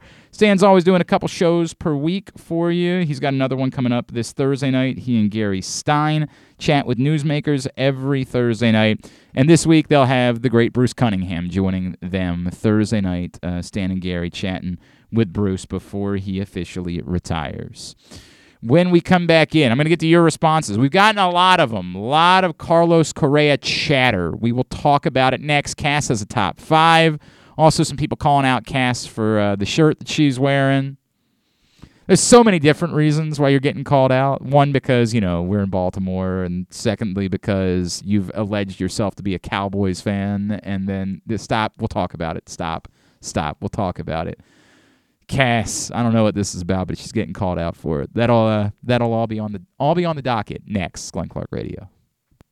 Sports fans, the wait is over. The all-new FanDuel Sportsbook is now open at Live Casino and Hotel in Hanover, Maryland. This is your chance to win big right in your own backyard. Bet on every sport with self-service kiosks and watch all of the action from the best seat in the house. Make every moment more at the all-new FanDuel Sportsbook at Live Casino and Hotel in Hanover. Please play responsibly. Gambling problem? Please call 1-800-GAMBLER or visit mdgamblinghelp.org. That first sip. That first bite. Start your day off right with a delicious breakfast at Royal Farms. Choose from a fantastic selection of fresh Royal Farms breakfast sandwiches and top it off with a rich hot cup of the freshest coffee in the world. At Royal Farms, breakfast is available day and night. It's the freshest breakfast in the world. Real fresh, real fast. Royal Farms. The newest edition of PressBox is available now. On the cover, we celebrate the 20th anniversary of Maryland men's basketball's 2002 NCAA Tournament Championship, as Gary Williams reflects on how the program rose from the ashes of NCAA sanctions to the pinnacle of the sport, and why his perspective of the title run has changed now 2 decades later. Plus, Juan Dixon, Lonnie Baxter, and the rest of the team relive the moments that ultimately led them to cutting down the nets in Atlanta. PressBox is available for free at over 500 area locations, including 60 Royal Farms stores. And you can always find the entire edition, as well as the best daily coverage of the Orioles, Ravens, and Terps at PressBoxOnline.com. The biggest pro wrestling stars today and all time all have one thing in common. You've heard them on Jobbing Out. Matt and Nick Jackson, the Young Bucks. Thanks for having us, man. Appreciate it. The great Kurt Angle. Thanks for having me on the show. I appreciate it. Matt Riddle. Yeah, man. Thanks, man. The champ, Drew McIntyre. Oh, thank you for having me. The great Ron Simmons. Damn. Keith Lee. Appreciate you guys having me, man. Bill Goldberg. My pleasure. Charlotte. Thank you so much for having me. Mick Foley is with us. This is the greatest name for a wrestling show I've ever heard. MJF. I'm glad you're happy I'm on this show because I'm freaking miserable. Le champion! Chris Jericho. Le champion. AJ, Aaron, Brandon, and Glenn are talking pro wrestling every week on Jobbing Out. Find it at PressBoxOnline.com/radio, iTunes, and SoundCloud. Stay tuned. Your chance to win $1 million is coming up. Probably not from us. You're listening to Glenn Clark Radio. All right, Cass, I'm going to give you 20 seconds to try to defend the particular shirt that you wore to the studio today, given the fact that it's no longer the name of the team. Not 2, my problem. You're here in Baltimore, and 3, more importantly, and I think the biggest issue here, you're an alleged fan of the Dallas Cowboys. Okay. 1. Yes. Okay. Uh-huh. Not from Baltimore. Okay, I understand that. I don't care about the Ravens, so that doesn't mean anything. I mean, I would like to hope that after being here for a little while, you might be willing to at least have a passing. Hey, no. Or at least the wherewithal to not say I don't care about the Ravens on a Baltimore sports show. To be aggressive about it. It's not my team. I mean, I understand that, but have I been to a Ravens game? Yeah, I used to work for the Ravens. I used to work understand, Ravens but games. you're going after the people that are listening to this. Are all Ravens fans. I'm so sorry, Ravens fans. I am not a Ravens fan. Okay. I'm sorry if all that right. upsets We'll deal with anyone. that. But you're also not wearing a Denver Broncos shirt either. Okay. Yeah. But here's the thing. I like that trip way better than that. Yeah. Yeah, I'm just saying, it's a nice sweatshirt. It's a crew. A crew. It's a crew neck. It's a crew. It's a crew neck. Yeah. And to be honest, I dated a girl who was on the crew. Funny. I know nothing. I dated a girl who was a rower. I'm not kidding. I'm like, this is boring as sin. I don't know why. I could not. Must have had a wide back. I don't remember. I gotta be honest with you, Paul. I never paid a lot of attention to that. Swimmers and rowers have wide backs. She rowed crew for Washington College. Cool. I think she was good, but I'm not really sure. They don't have stats that tell you whether or not someone was good. It's just everybody's kind of rowing. Her rows per meter are unmatched. Yeah, I mean, I had no idea how to judge it, but I just remember going out for, what do they call it? Regatta? Is that what they call it? I remember going out for one and being like, what are we doing here? I remember feeling really bad for her family because they had to go to all of them, right? A regatta gala. I'm like, God, this just has to be boring as sin. Then I ended up dating somebody who was into jumping horses and married her. So I've had a really strange run of athletes that I've dated in my life. Anyway, go ahead. All I'm saying, if there was a vote and it was would you change the name or keep it Redskins? I'd keep it Redskins. So point being is, No, I would have stuck with Washington Football Team. That was fresh. That was fresh. I would as have hell. kept that I like before that. I mean, that. But I'm Commanders saying stinks, yes. between Commanders and stinks, Redskins, yes. I would have chosen Redskins. And like I don't know, it's been like it's just a cool crew neck. Like I chose the look of it. You over understand? the Like team. if you said to a Ravens fan, "Here's a cool looking Steelers crew neck, you should wear it," they would spit in your face. Okay, yeah, but those are the guys that like lose sleep over stats. No, those No, those my wife couldn't name 6 players on the team right now. And if you suggested to her that she could name 6. She couldn't name 10. If you suggested well, the Steelers to her, colors are ugly anyway, so I'd never wear them. But like, I'm just saying, That's not the point. It's not my point either. Are you a Cowboys fan or not, yes, Cass? Die-hard Cowboys There's fan. no way you're a You die. can't be diehard and wear their chance. biggest rival Yes. sweatshirt. There's zero chance you're a die-hard Cowboys fan. Die-hard. Been to the stadium, watched games, Christmas took a movie. tour It's of a it. phenomenal film. Nobody's arguing with that. Yippee-ki-yay. It's That's cool her attitude when crew she neck. puts on It that, just on that doesn't. sweatshirt. Yeah, right. Yippee-ki-yay. Yeah, ho ho ho! Now I have a machine gun. Come on, this is. I don't blame those that are calling you out, John. I'm with you. What did this John is the exact, say? Hey, don't worry about it. You don't worry about it. Don't worry. Don't about be hating on the drip, okay? That's all I have to say. Don't hate on it. Worry about it. You know what? I wore this for a reason too. What's that? I planned this out. That's the crazy thing because I'm gonna wear my Cowboys. Everyone's gonna see it. This is John, so you're weird. gonna see This it. is so I'm wearing my weird. Cowboys on Friday. Also, Edge, I love you. I'm not freaking out about the word. I have accepted that the reason why it is the team changed their name, and I get it, and I think it's probably for the best. But I'm not the guy that's freaking out about the name. I'm freaking out because Cass alleges to be a Cowboys fan. It's not That's alleged. the problem. I am a Cowboys The problem fan. is she's an alleged Cowboys fan. You'll see it on Friday. And she comes in wearing. But look, this. it stirred you up. Me wearing it today. Yeah, so. but that's not. Is that what you think is? This is what passes as content in the world. This is the conversation we were having about. It literally makes my the head hurt. Paul brothers last week. This isn't anything. This is you not having any standards whatsoever. I have No moral. standards. You have zero scruples. Mm-hmm. You are completely unscrupled. Scrupulousness. God, ridiculous. All right, we'll get to Cassidy's top 5 in a second. Maybe it'll be other things, other societal norms that she does not care for whatsoever. Maybe that'll be her top 5 list today. Today's show is also brought to you by Glory Days Grill, home of the smoky thigh wings and all the other delicious food. You're thinking about what it is that you're going to do during the course of the first weekend of the tournament. I would encourage you to get carry out from Glory Days literally every day, or just hang out there at Glory Days and watch the games there. One or the other. I don't care which way you go. It's going to be delightful either way. GloryDaysGrill.com is the website for you to find out more. Let me try to go through some of these responses that we've gotten. Chris, I've already covered this. LOL, this feels like when the Orioles claim they really tried to get Mark Teixeira. I already brought that up. Brought that up. And Raul Ramos absolutely covered that. If they offered, if his report is true, and again, I have no reason to doubt Raul Ramos. I'm not reporting it myself. He's reporting it. If they put a 10-year, $350 million offer on the table for Carlos Correa, it ain't a damn thing like Mark Teixeira. It ain't similar to Mark Teixeira. It's the Mark Teixeira thing is why I'm more naturally skeptical about it. But it ain't anything like that if they actually put a 10-year, $350 million offer on the table for Carlos Correa. The comparison is completely lost altogether if that part of the story is true. And that was part of why it is that I needed to kind of ask that question and get it defined. Because, again, that Google Translate on his report in Spanish left there ambiguity that it could both be that they were interested and the number that it's going to cost to get Carlos Correa is X amount of dollars. He made it abundantly clear, no, this is the actual offer that they have put on the table is for 10 years and for $350 million. So, that's the end of that debate. And if that's the case, then again, I can't say this enough. I need to make it abundantly clear as I possibly can. If that is the case, then there is no comparison to Mark Teixeira.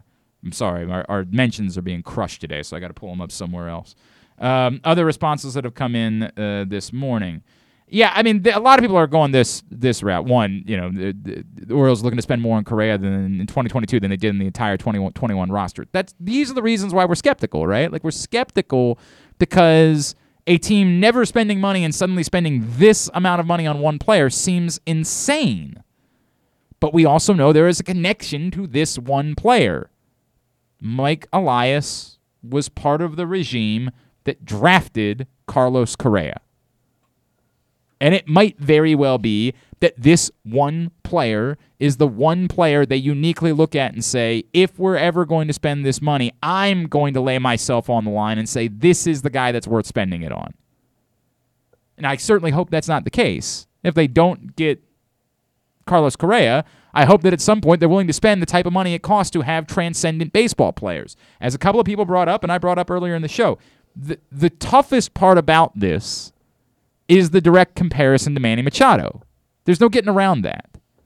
Not being willing to spend money on Manny Machado, who is, to me, unquestionably a better baseball player than Carlos Correa all around.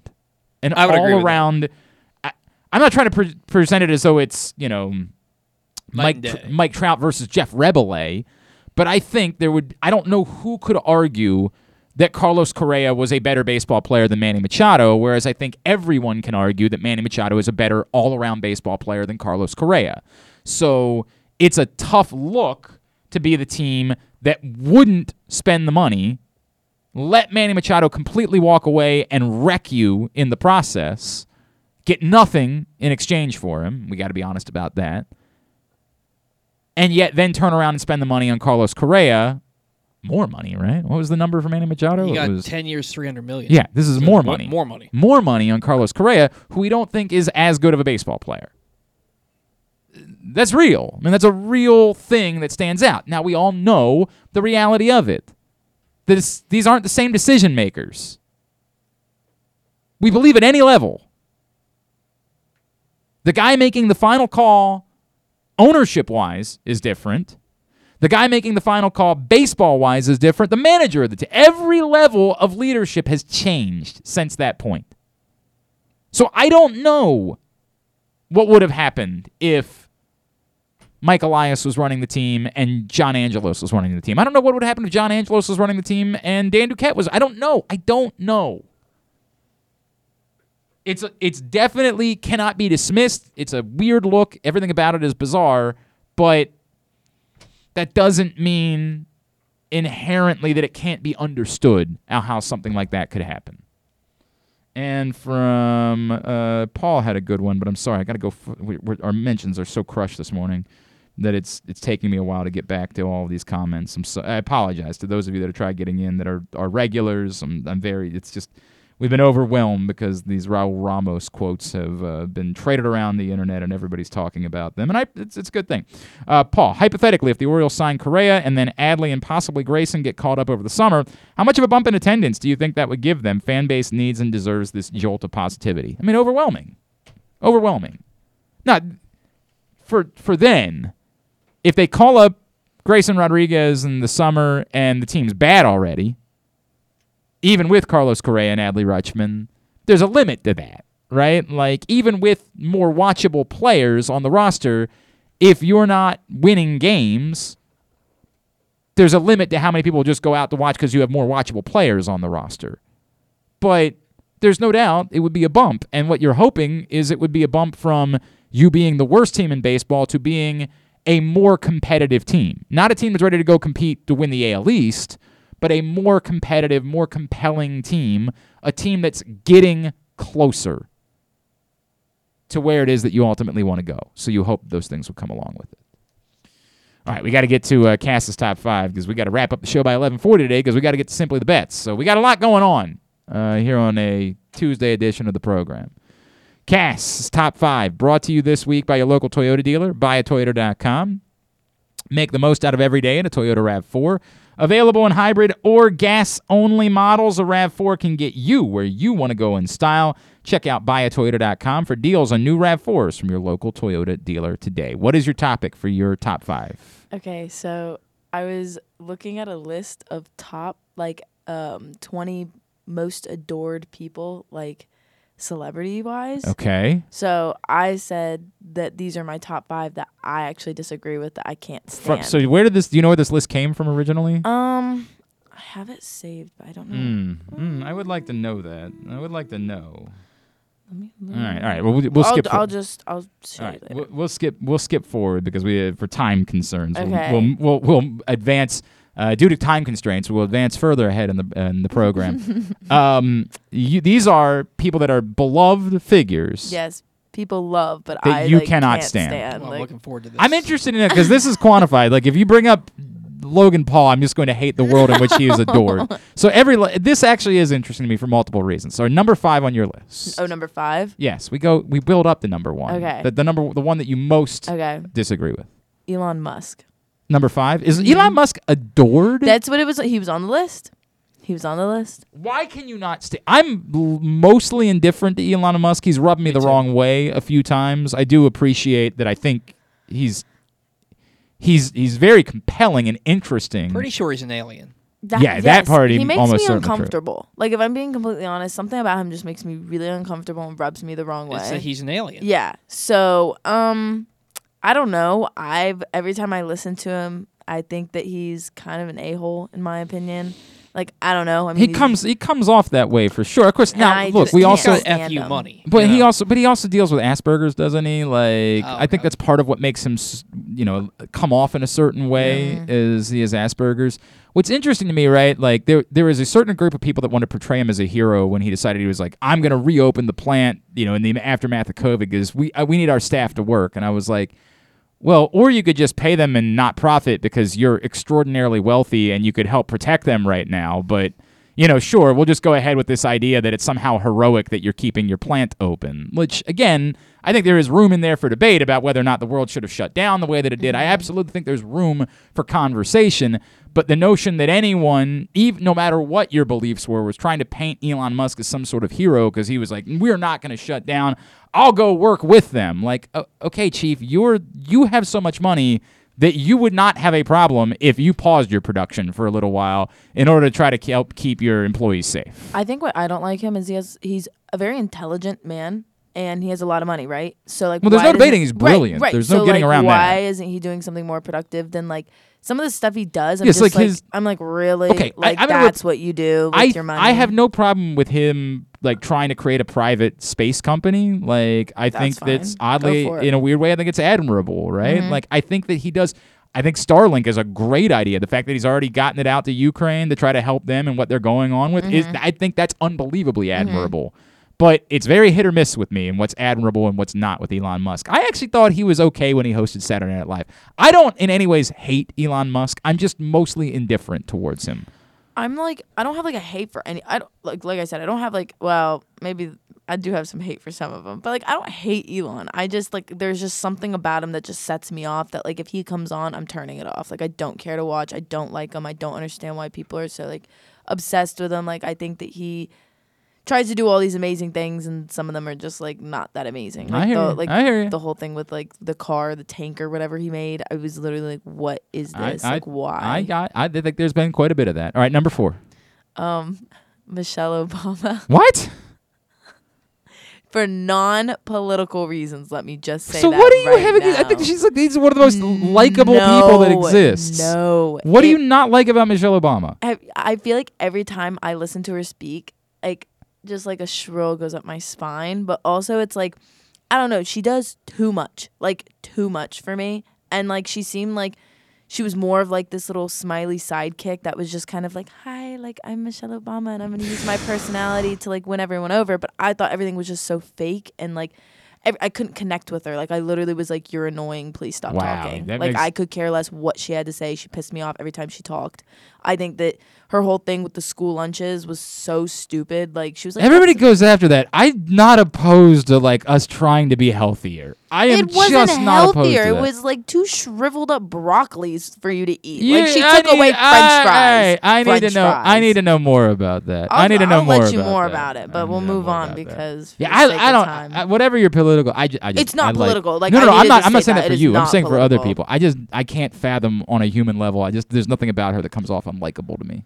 It does for me, and like I just think like her and Barack Obama, like their personalities is like they were more fixated on their personalities than like political stuff, and that was my problem. It's like I just was like, come on, like okay, cool, you're like. Well, they definitely came off as celebrities. They just There's no seemed question more about like that. celebrities. They I felt like I had Beyonce in disagree with office. that. All right, I was all like, right, wait, we got to move forward. Okay. 3. Cristiano Ronaldo. Whoa. Can't stand him. Ooh, why? Probably reminds her of an ex-boyfriend or something. Not at all, actually. He's very handsome. Yeah. I mean, he's cute, and he's like pro and whatever. But there's some allegations against him There that are out there. is a Yeah, lot of I think that allegations. makes it. Like, He I has think a that lot of- alone would be enough. He has a for lot me. of mistresses. He invites a lot of them Okay, to games. but again, Hate that. mistresses doesn't bother me. You do That what, bothers you do me. your thing. You do No, whatever that it is. bothers I'm me. not. What do you know about me? Do not kink shame. Not going to start the day. Whatever. That alone. But I thought there were some worse allegations that were out there I mean, about yes, Cristiano Ronaldo. there's some like sexual assault Yeah, allegations that- as well. that's where it and ends. I There's don't like no- him for not- that as well. not okay. But also, Not like my okay. thing is, I feel like he's a robot. Like I hate watching him play. Like actually, genuinely hate watching All him right, play. number 2. Kendall Jenner.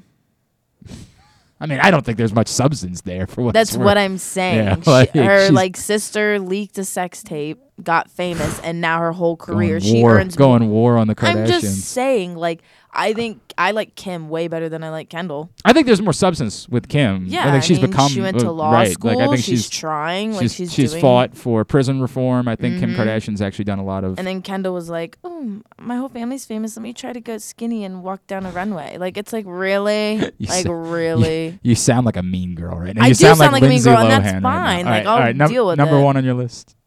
Beyonce. What? I can't stand Beyonce. Thank you. I can't stand Beyonce. wrong with you I all? hate Beyonce. Thank you. Wonderful. All No, right, we she's got it. not. We're out of time. We got to grab a break. That's Thank you, fine. Papa Cast. That's her top 5. The opinions of Papa Cast do not necessarily reflect the opinions of Glenn Clark. We'll come back in and we'll speed through Tidbit 2 to wrap it up. It's Glenn Clark Radio.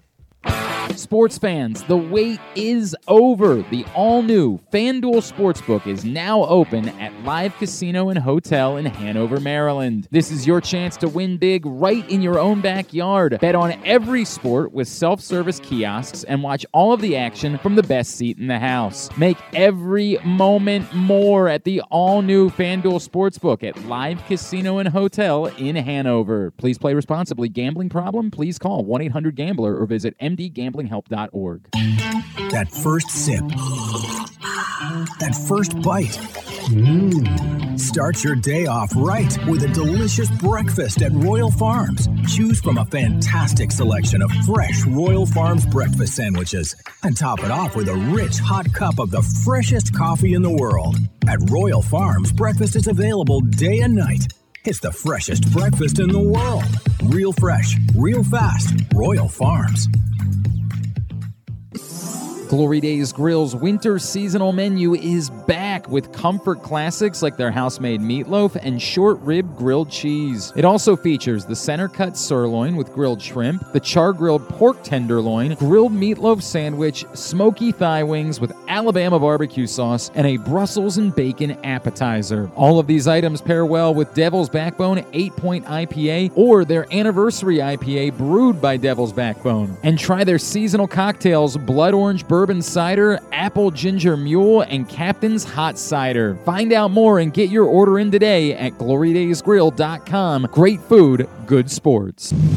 The newest edition of PressBox is available now. On the cover, we celebrate the 20th anniversary of Maryland men's basketball's 2002 NCAA Tournament Championship, as Gary Williams reflects on how the program rose from the ashes of NCAA sanctions to the pinnacle of the sport, and why his perspective of the title run has changed now 2 decades later. Plus, Juan Dixon, Lonnie Baxter, and the rest of the team relive the moments that ultimately led them to cutting down the nets in Atlanta. PressBox is available for free at over 500 area locations, including 60 Royal Farms stores. And you can always find the entire edition, as well as the best daily coverage of the Orioles, Ravens, and Terps at PressBoxOnline.com.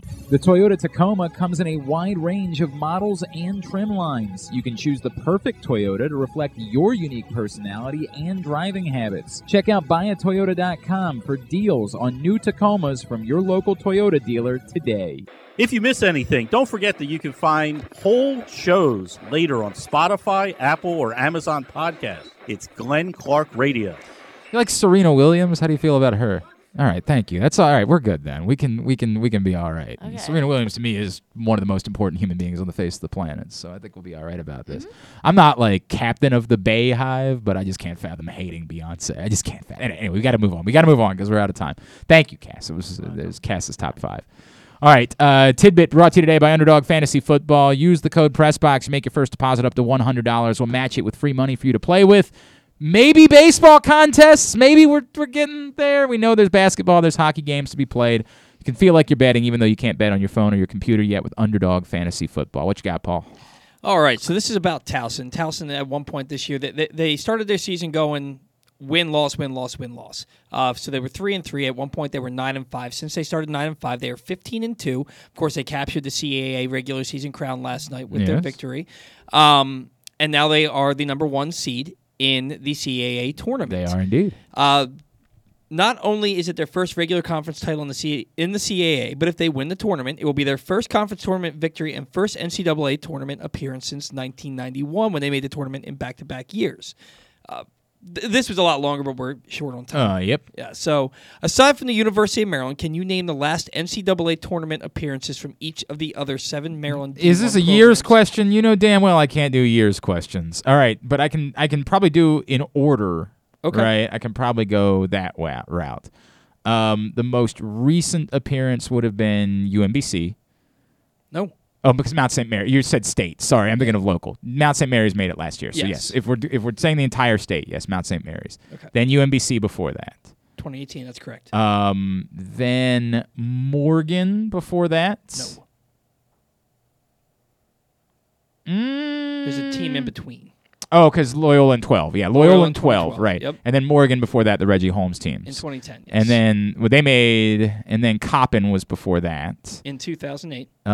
Then Navy would be before that. In 1998. And that's that. That's the whole list. Yes. University of Maryland Eastern Shores never made the NCAA Yes, correct. tournament. That's the entirety of the list because it gets back to Towson. You crushed it. Yeah, the years thing is just not. If there's some bizarre reason, like I happen to remember the Loyola thing because we just celebrated the 10th anniversary, so I remember it was 2012. I also can associate that with when the Ravens won the Super Bowl, things along those lines. Unless just naming years. Never gonna. There's not much else going on, so it's hard to. It's fine, but it's fine. I'm fine with it. I was fine with it. All right, print issue of Press Box available right now. Speaking of NCAA tournament, this is when Maryland won the NCAA tournament 20 years ago. We celebrate that anniversary. Go pick it up for free at your neighborhood Royal Farms, any of the hundreds of locations around town where you find Press Box, or read it all, PressBoxOnline.com. Tonight, ESPN Plus, UMBC hosts Binghamton, 7 o'clock, their final regular season game. Mount St. Mary's lacrosse is at Georgetown at 3 on Flow Sports. I'd start paying attention to Maryland baseball if I were you. They're 7-0. They are really good. They just went and swept a good Campbell team. Maryland baseball hosts Delaware this afternoon at 4 on Big Ten Network Plus. Also, Big Ten Network Plus for Maryland women's lacrosse.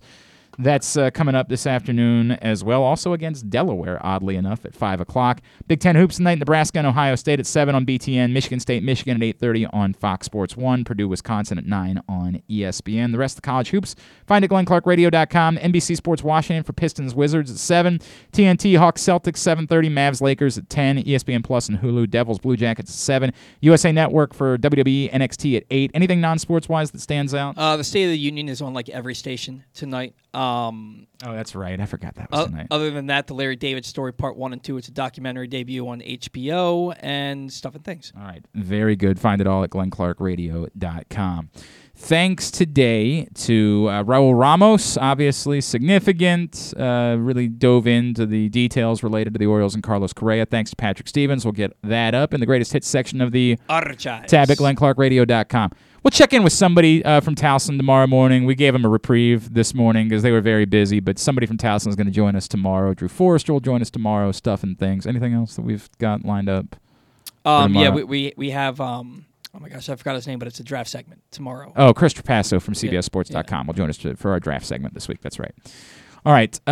Thanks to everybody at Cass, plug your socials quickly. Oh, Instagram, Cassidy_Elizabeth22, and then Twitter, CassidyButler5. Thanks to everybody at PressBox, all of our great sponsors and partners, Glory Days Grill, Royal Farms, CIAA Tournament, Grade 8's Memorabilia, Live Casino and Hotel, Underdog Fantasy Football, Blue Line K9, your local Toyota dealer, buyatoyota.com. Thanks to Paul. Follow him on Twitter at Paul Valley III. Follow us on Twitter and Instagram at Glenn Clark Radio. Have a great Tuesday night. Go UMBC. Go Maryland baseball and women's lacrosse. Duke sucks. Ohio State sucks too. If you are with us on audio, do nothing.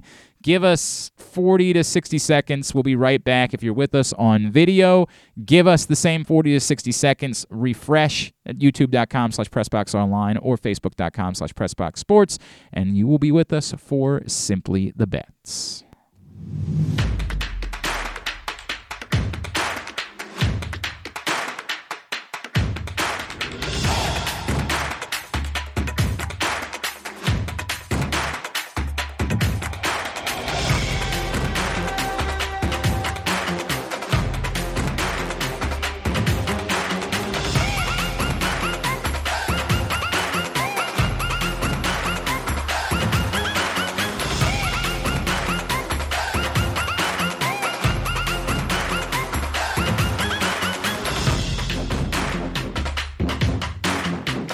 And welcome into Simply the Bets, brought to you by the FanDuel Sportsbook at Live Casino and Hotel Maryland. Glenn Clark, Paul Valley with you as we go through the week that is in sports betting. Of course, we're getting that much closer to the start of the NCAA tournament.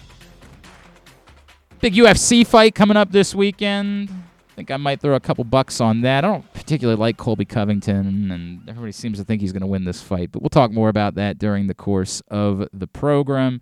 We start seeing some more prop bets coming up, like in the FanDuel Sportsbook right now.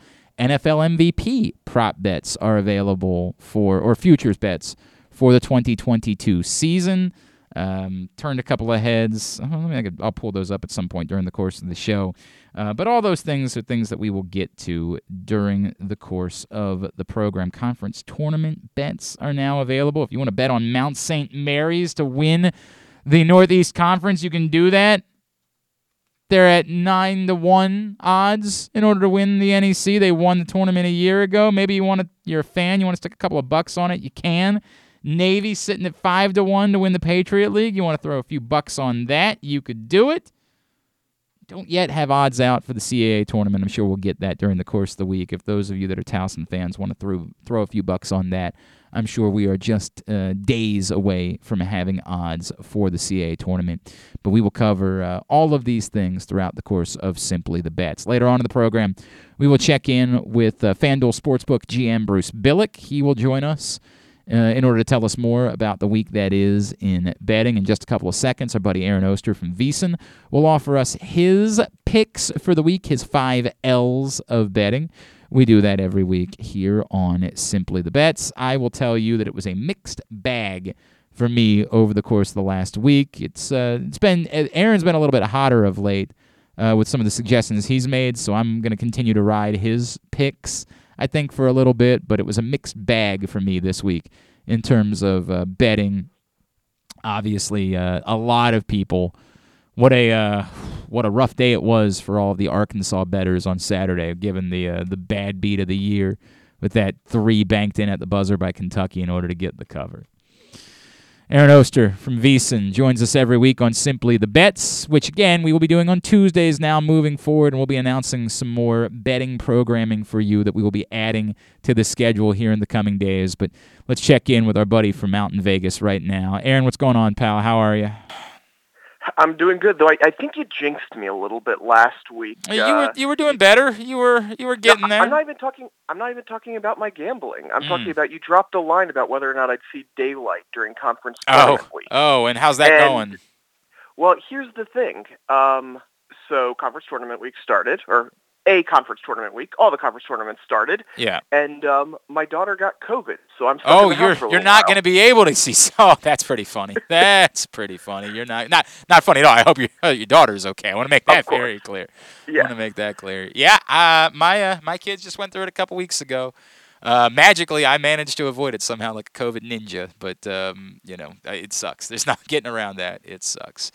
All right, we're gonna make some picks. Aaron, remind me, what did you hit on last week that I was happy about? There was something that I was really happy about that you hit on last Wednesday. Towson. That's right. Towson. You, despite the fact that it was a big number, you were like, I got some confidence, and you had every right to be confident. Towson's been winning a lot of games by big numbers of late.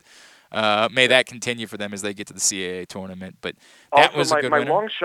My long shot, Keith Mitchell, didn't end up winning, but if you played it top 10, that's right. That came through. That's right. Aaron was actually texting me updates related to Keith Mitchell, which I appreciated. All right, let's begin. Let's stay on the local front. Give me a local bet that you got your eye on. So this one actually isn't quite up yet at Maryland Live, but I assume it's going to be up later today or at worst tomorrow, and that's the CAA tournament, and I'm looking at Towson here. I think this is the year for Towson. Nelson's a great team. Obviously, we talked about them a lot last week, and the CAA tournament is up at several other books, so I can kind of estimate what it's going to be at Maryland Live. It looks like it's going to be around Towson plus 125. And that's a bet that I'm more than happy to make. I would take that bet up to even money. I think that Towson getting the 1 seed is absolutely huge for them. They'll avoid Hofstra to the finals, which is the one team that probably could come up the works a little bit. We know how good this team is. We know how good this team could be, not just in the conference tournament, but in the NCAA tournament if they make it there. And so, yeah, I like Towson at any sort of even money, but I'm estimating that when it opens at Maryland Live, it's going to be plus 125. So, again, as Aaron puts out, it's not up yet, but hopefully at the FanDuel Sportsbook at Live Casino and Hotel Maryland, you will be able to get that money in the coming days. By the way, I part of me just wants to bet it for the sake of having the ticket, and that's part of one of the fun things for fandom when it comes to sports betting, right? Is like when you get to double down and root for something for multiple reasons. It's why I'm so glad we're able to do it. So I almost certainly will end up putting a Towson winning the CAA tournament bet in myself in the coming days. Let's move on. Let's get to your long shot for the week. Give me your underdog that you most like. I'm really tempted to give out Maryland 110 to 1 to win the College World Series here as my long shot. Wait, is that really up? Can you bet that? Really? You can bet that. Wait a second. I did not know that. And if you wanted crap, you really can. You absolutely can. And you know what? If you want to sprinkle some money on it, I'm not against it because I think this Maryland baseball team is really good. The pitching is unbelievably legit in particular. I'm not ready. I'm not ready to do it, but I hear you. No, but at 110 to 1, if you want to sprinkle a little money on it, right? Why not? Exactly right. Why not? You put $10 down, you can make $1,000 out of it. Like, sure. Exactly. So my official long shot bet is actually you mentioned the team during this little intro here, and I'm going to say Arkansas gets to the Final Four at 12 to 1. It's not quite as big as some of the long shots I've been giving out, but still over 10 to 1. And I think there's great value there. We've been seeing over this stretch just how good Arkansas really is. They kind of were overlooked early in the season after a little bit of a slow start, and the fact that, this year, more than any year in recent memory, it really feels like every good team has that big star, whether it's Johnny Davis in Wisconsin, obviously, Chet Holmgren in Gonzaga, Jabari Smith at Auburn. I can go down the list. Mm-hmm. But every team has a real star, and Arkansas didn't really have that star. Well, over the past few days or games, J.D. Notae's really kind of stepped up, if not into a star role, into a player that can really take control of the game. We saw it against Kentucky. We've seen it against Florida. We saw it all throughout this stretch that Arkansas is on. And when I'm looking for a long shot, a big thing I'm looking for is something where when 2 weeks from now, when the bracket is revealed, do I think that Arkansas is going to be 12 to 1 to make the Final Four? Right. I think as long as they aren't in Gonzaga's region, I think they will be better than 12 to 1, and probably much better than 12 to 1 to make the Final Four. I think they are a rock solid, almost second weekend lock. And once you get there, if they're matched up against a Duke, let's say they're a 3 seed, Duke's the 2 or something like that. Yep. I could absolutely easily see them make the Final Four. I think that when this comes out 2 weeks from now, they'll be 7 to 1, 6 to 1 to make the Final Four. So Arkansas 12 to 1. I think it's a really great bet right now. So for those of you that missed it, we did our social media videos and you should be following Live Casino and Hotel Maryland on all socials because we're giving out some advice over there. You would have cashed in on the Super Bowl had you been paying attention because we killed it on our props.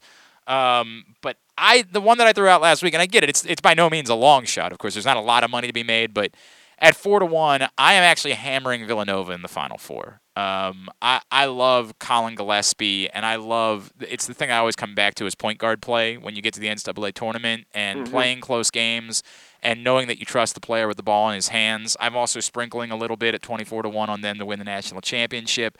I don't think I actually believe that they're going to win the title. And there is a sort of weird thing about Jay Wright where he either wins the title or he doesn't make a deep run. It's just sort of the way that it goes. But I don't know. It's Gillespie. It's trusting the player who's the ball is in his hands late in games. And for that reason, Villanova is the team that I am riding with right now. Makes sense. I'm kind of on the not side when it comes to Villanova. So I kind of put, as you said, you're either all in on Villanova or you're all out. That's the way it tends to go. So I'm leaning towards the all out. There's just something a little bit missing about the team. I totally understand why Colin Gillespie is awesome.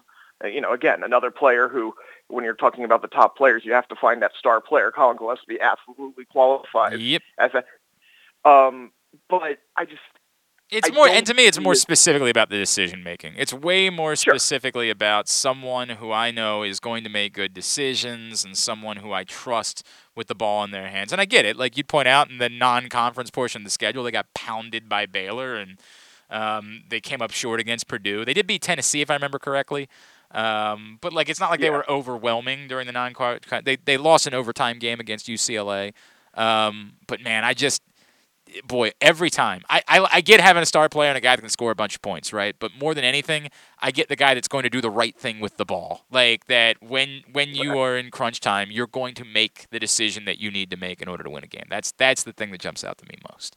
All right, and Villanova is that stereotypical team for sure. Yep, no doubt about it. All right, let's move on. Your long-term bet for the week. Give me your futures bet that you're staring at. Right now, and this will seem obvious to some people, and it's a very long-term hold here. But, after all the news that came out this week, I'm staring at the Packers to win the Super Bowl at 13-1. The second, and I think this is leaning this way, and I believe it, so this is basically the bet I'm making is Aaron Rodgers is going to stay. And based on everything this week, I think that's the case. And the second he signs, or the second that Schefter announces it, or whatever it is, that line drops to 8-1 instantly. Yeah, I hear you. It's not going to be 13-1. If you're even thinking about the Packers, you need to make the bet right now. So that's kind of my long-term play right now, just saying, look, 13-1 is value. I think they entered the season plus 850 last year. I think that'll be right the same. They franchise tagged Devontae Adams. They're running it back. They're the 1 seed in the NFC. I will gladly take it at 13-1. Yeah, I still don't think it's as good as 13-1 on the 49ers with Tom Brady as quarterback next season. I still like that. I still like that bet better. I'm still riding with that one. That was where I threw my cash when I got the opportunity because I am just absolutely salivating over that ending up being the story. But I get it. I completely get it. I guess, as somebody would bring up, hey, they've had Aaron Rodgers the last couple of years, and they haven't won the Super Bowl in those seasons either, for their record. But I hear you. You're trying to get value, and that's the reason why it's a play. Aaron Oster is with us from VSiN out in Las Vegas. Let's move on. Give me a bet that is a loser. This is going to seem a little bit obvious at this point, but, the bet's still out there. I still see people making it. I still see people talking about it. Don't bet the Nets to win the Eastern Conference at plus 290. Just don't do it. It's a loser. The Nets, with or without all this Kyrie nonsense, whether he's going to play, whether he's not going to play, they're not good. It's not worth 290. I'm not sure it's worth 490. They're not one of the best 3 or 4 teams in the Eastern Conference. I don't believe they're going to win it. You say that. Hang on. You say that, but man, you trying to tell me that you know who the best teams in the Eastern Conference are? I can't give you that, man. Well, who the F knows? You know what? Here's the thing. I have no idea who the best team in the Eastern Conference is, but I'm pretty confident it's not the Nets. Right, and so if the argument is I'd rather bet the Sixers at plus 350 than the Nets at plus 290, I'm abundantly in agreement on that. Well, that's the biggest part of it. But at this point, I'm also a little bit writing off the Nets. And yeah. I get it. I shouldn't. That's dangerous. Right. Because they could wake up at any point. Yes, they still have Kevin Durant. I'm not sure if you're familiar. I've heard of that guy before. Yeah, he's pretty decent. He's okay at the basketball. But yeah, I mean, but it's mainly about the odds. But I'm also getting very close to just writing them off altogether. So yeah, at this point in the season, don't put your money on plus 290. Just don't do it. Where are Ja Morant's MVP odds right now, by the way? They were hovering around 11-1. I'd have to pull up to see exactly what it is right now. After last night, it said 13-1. After last night, I might toss a buck or two over there. Like just that one play. well, it wasn't just the one play. Obviously, there were really three, but the two that stand out. The dunk was ungodly. The dunk is one of the most absurd things I've seen. And then obviously, somehow a lot of people are talking about what happened at halftime, and we're still not talking about it enough. It's the most amazing play I've ever seen in the history of basketball.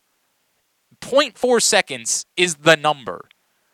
You don't get to hold on to that ball for even another tenth of a second and get that shot off. That's the most absurd thing we've ever seen.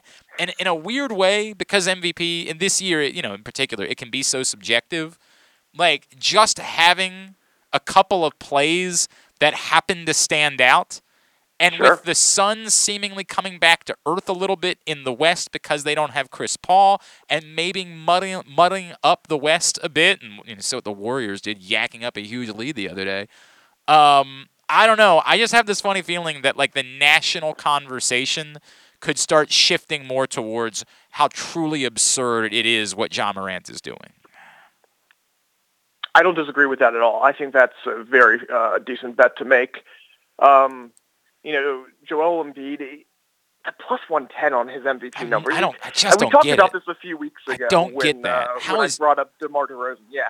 How is anyone at plus 110 to win MVP right now? Like It seems like if you told me any of the top 6 players right now in the odds, that's Embiid, Jokic, Giannis, DeRozan, Morant, or Curry, won the MVP, it wouldn't shock me. If the Suns had won their first 3 games, I might have tried to toss a couple of bucks on Booker, right? Like, if they had come out the first 3 games without Chris Paul and they had won all of them, he had played well, I might have been inclined to say, like, okay, your sprinkle term. I'll sprinkle a couple of bucks that way, but having lost 2, I'm going to avoid that one as well. All right, and give me the bet that you love. What's the one that you look at the board and you say, go right now, walk to Hanover, Maryland if necessary, get inside the FanDuel Sportsbook at Live Casino and Hotel, and put money down on this? So I don't get to say this very often. There's a wrong line at the FanDuel Sportsbook. Ooh, well, yeah, according to you. According to me, this is a conference tournament play. It's the Missouri Valley Conference Tournament. Missouri State is plus 490 right now. Missouri State is the 2 seed and considered to be the second best team in the conference, behind Loyola Chicago, who, by the way, is the 4th seed. Yeah, that's correct. Yeah, this is important for a number of reasons. So Loyola Chicago has to play Bradley in the quarterfinals, who's actually a very good team, and then has to face the 1 seed Northern Iowa in the semifinals just to get to the finals to play Missouri State. I think Missouri State is, first of all, they have the best offense in the conference. They have one of the better offenses in the entire country. I think this line should be better, closer to plus 250, plus 225. Wow. They have a relatively easy road to get to the finals, and if they face Loyola Chicago, they will be an underdog, but they will be a plus 190 underdog, a plus 200 underdog. Plus 490 feels really, really off, and yeah, run to the casino to place this bet, because I feel like that is going to go down quickly. All right, plus 490 on Missouri State to win Arch Madness this weekend in St. Louis in the Missouri Valley Conference Tournament. We will tweet out all 5 of Aaron's L's. If you happen to miss one of them, you'll be able to find them at Glenn Clark Radio on Twitter. Aaron, give me the rundown for VSiN. What do people need to know? Of course, check out VSiN. You can check it out. We have it on Masson programming locally. If you have the Xfinity app, you can check it out on the voice app. Just say VSiN. And we're running a March Madness promo right now. You can get everything, all access pass to VSiN for just $19, and it takes you all the way through the national championship game. All right, go do that right now. At the Aoster on Twitter is how you follow him. Aaron, appreciate it, pal. We will talk to you again next Tuesday. Talk to you next Tuesday. Hope your bets come through. There he is, Aaron Oster from VSiN, checking in with us here on Simply the Bets. I'm willing to bet. I'm willing to give him the benefit of the doubt on that Missouri State thing. I might be headed down this weekend to put a couple of bucks down and do just that. You should be on your way down to the FanDuel Sportsbook at Live Casino and Hotel Maryland, because you can still win your share of $10,000 cash just by signing up for Live Rewards. New Live Rewards members can also earn up to $20 in free play. I need to get in the cash machine. It is the most important thing that is going to happen to me in all of calendar 2022 is if I step foot in the cash machine at Live Casino and Hotel Maryland. Got to sign up by March 31st. Cash drawings April 1st. That's all on the way. And don't forget, there's always something wonderful going on. One of the things I love about Live Casino and Hotel Maryland, it really doesn't matter what day of the week it is. There is always something happening. They got special offers for their 55 Live members every Tuesday and Thursday. That's their exclusive promotion for the 55-plus-year-old Live Rewards members.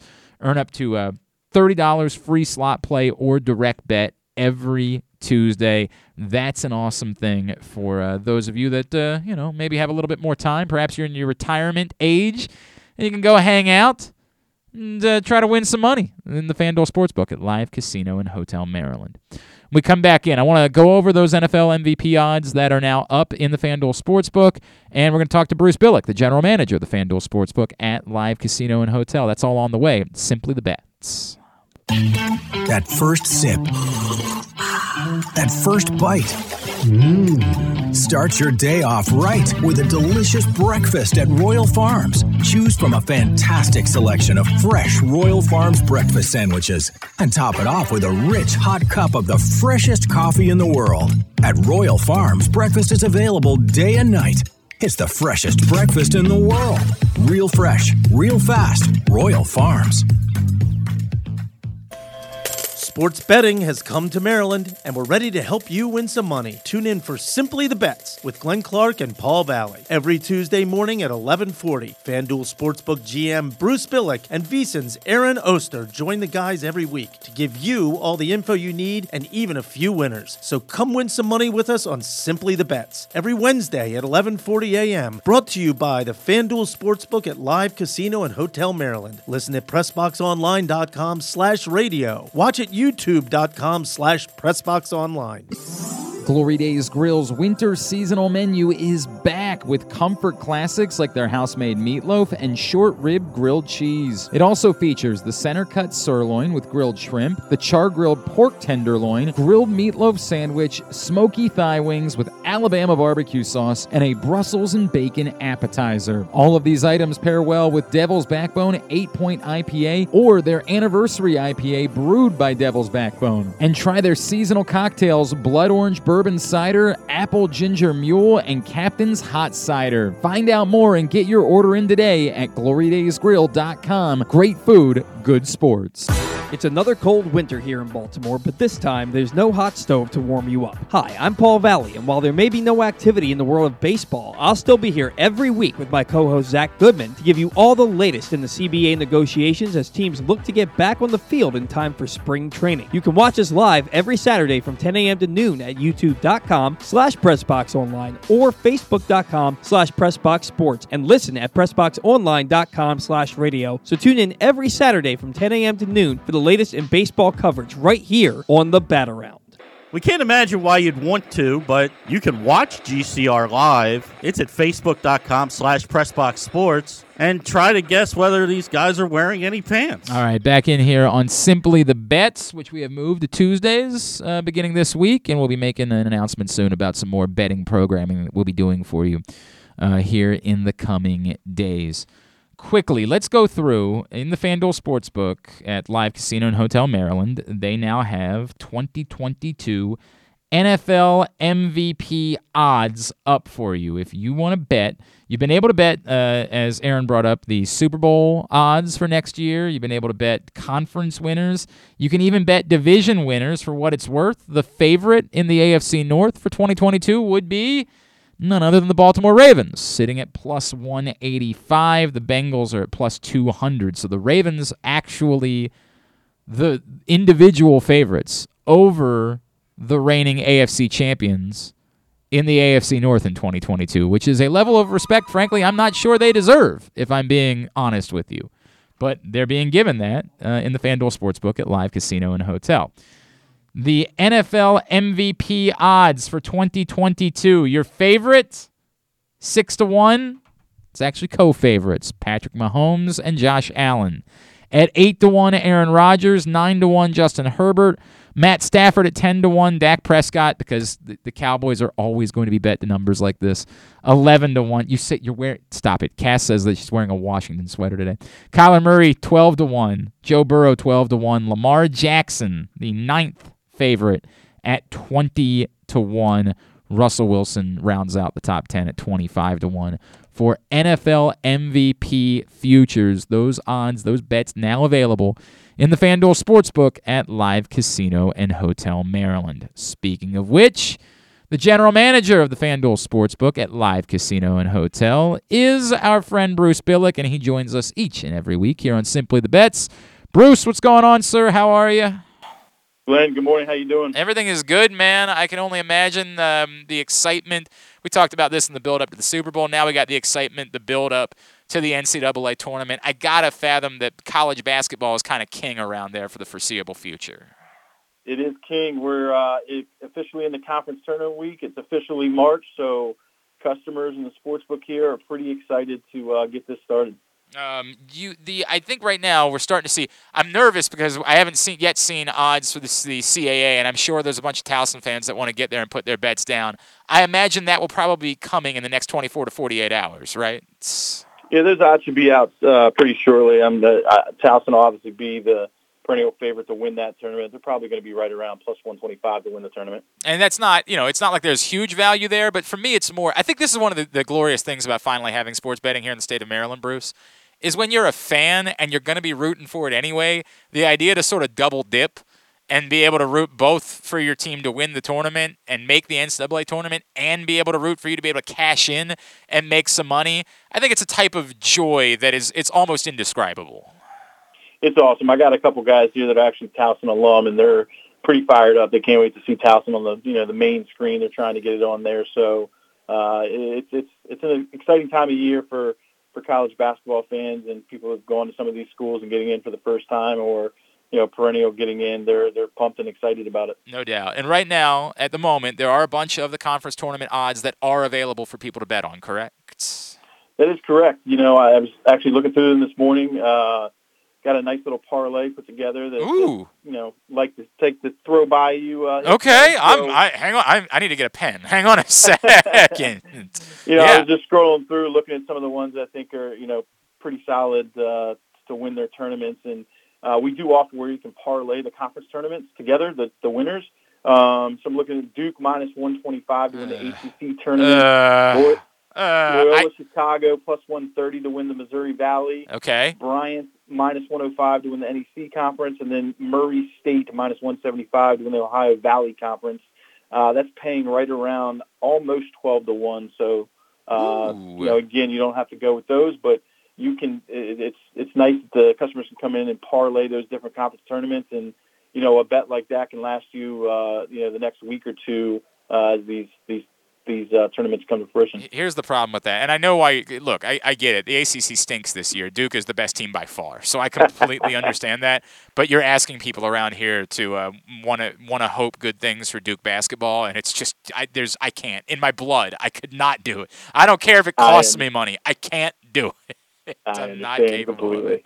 And by the way, our buddy Aaron Oster was just throwing out Missouri State in the Missouri Valley Conference as being somebody that might be a bit of a live dog there at plus 490. So that could be an interesting one to bet. All right, so that's what's going on. And will there be, Bruce, what are we, 12 days out now from Selection Sunday? Will there be props for Selection Sunday itself? Will there be more NCAA tournament-related props that we'll see over the course of the next week and a half? Yeah, we'll find that out over here in the next week. They're still kind of putting the final touches on those. Obviously, that all comes down to regulations in the state. Right. So our teams are working on the back end of that to make sure everything we do offer is, on the up and up for regulation wise. I feel like we should talk about that. Bruce Billick is the general manager of the FanDuel Sportsbook, because I'm sure this is going to be one that's going to be a struggle for people in the coming weeks as we're going to move towards May. Right now, you can't bet on horse racing, correct, in the state of at the sports books in Maryland. Is that true? Currently live, we do not have it. Okay. Sports books do have race books in them currently. Right. So currently we do not have that at live. Are there any other regulations? Like, this was one that caught me off guard. There was a prop that was available that we couldn't bet on during the Super Bowl. That was the Gatorade color. We weren't able to bet on that one. Are there any other broad ones that exist that are unique to Maryland? No, I think the unique ones, like in the state of Virginia, you cannot wager on a college team in that state. Maryland does not have that regulation, so yep. You'll be able to bet on Towson to win the CAA in Maryland, whereas you couldn't do that for Virginia in Virginia. Yeah, exactly. So any Virginia game you can, if you were betting online in the state of Virginia, you couldn't bet on Virginia or Virginia Tech or any of those games. So we're lucky here in the state of Maryland to have that availability. This is the first, since you and I started doing this weekend is the first big UFC fight that we've seen in a little while, with Colby Covington taking on Jorge Masvidal at UFC 272. How significant is UFC betting for you guys, especially when you get big fights like this one? It's a huge fight, and we've done a few of these. We had UFC 271 a few weeks ago, right before the Super Bowl. We had a huge turnout. The crowd was, energetic, awesome. You got Covington and Masvidal this weekend, which is going to be another huge draw. For some reason, people love coming into sports books to watch these fights, and it's a great place to sit with your friends, have some food, have some drinks, and enjoy the fights. It starts 8 o'clock and rolls through after midnight, so it's a nice time for some people to gather and watch these fights. They tend to be extremely entertaining. I would encourage everybody, if you're thinking about coming out for the fight, email events@sportssocialmd.com, reserve a spot, because to Bruce's point, it could turn into an absolute, kind of packed scene on Saturday night. If you, your friends, want to make sure you have a guaranteed table, probably the best thing to do is make sure you go ahead and reserve that right now.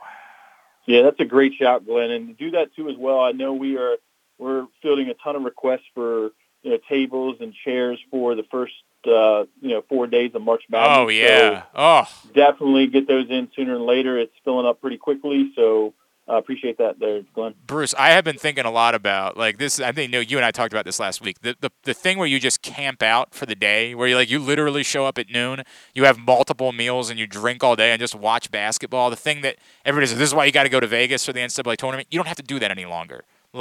You can do that right here in the FanDuel Sportsbook at Live Casino and Hotel Maryland.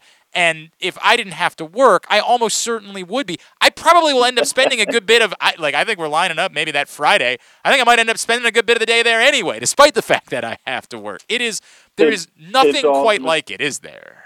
It's awesome. It's what it's all about. We've got a group of guys that actually usually head out to Vegas, and they've changed it up. They've reached out in early January, and they want to come here and see if they can get that same experience, which, I told them we'll do everything in our power to make sure they have that same, if not a better experience. And we're excited about it. The place is going to be packed. The people are energetic. This is one of the, this is probably the first March Madness, I'd say, that we're really coming out of COVID. So I think people are just ready to get back to normal and have some fun. Plus, we're ready to see Towson pull off a massive shocker, although hopefully not against Villanova, because I just put some money down on them, by the way. That was my if you caught it on Live Casino and Hotel's social media last week, that was my thought, is obviously hammer Villanova to the Final Four, but sprinkle a bit on Villanova at 24-1 to win the tournament.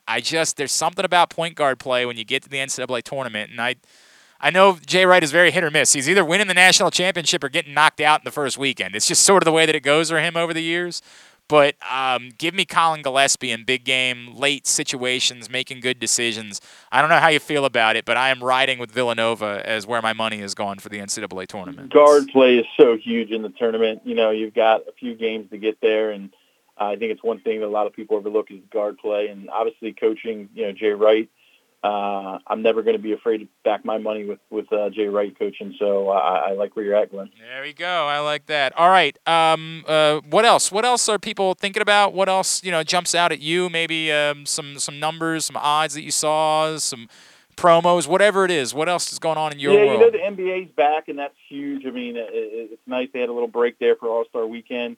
We've definitely had some people coming in betting on the NBA regular season MVP. Put a lot of action around that. We currently got Embiid at plus 110. Jokic is getting some action at plus 310, and then one we've seen recently is Ja Morant. That's the one. We were just talking about this. Bruce, I'm not kidding. Like 20 minutes ago, we were having a conversation about this. He's had some huge games. I'm sure you guys saw the Dude, last night was insane. I mean, that was defining. Last night.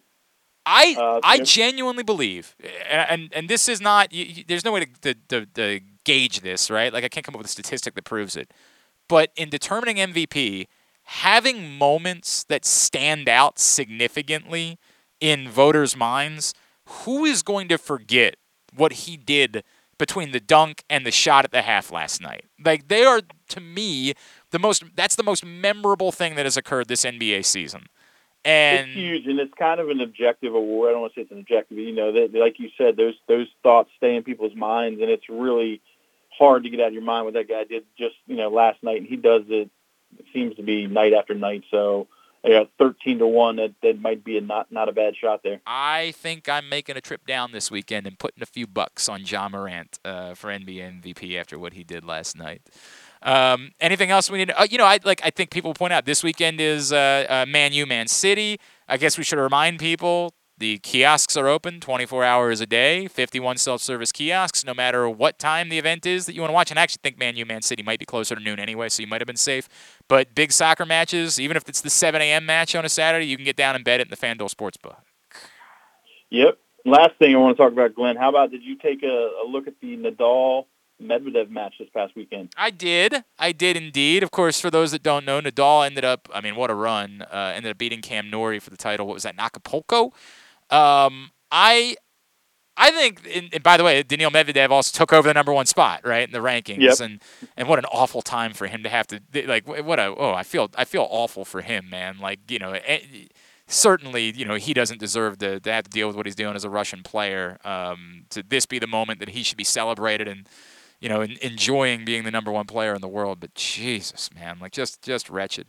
That being said, the Nadal thing, this is unreal, right? That this is happening right now. Like, this is really unreal that he is having this moment, going to the French, where whether Djokovic is there or not, he's going to be the overwhelming favorite. Like, this is an unreal scenario for Rafael Nadal to perhaps reassert himself, as it had been kind of assumed that Djokovic was going to take the GOAT title. Like, he legitimately could be rewriting history with what he's doing right now.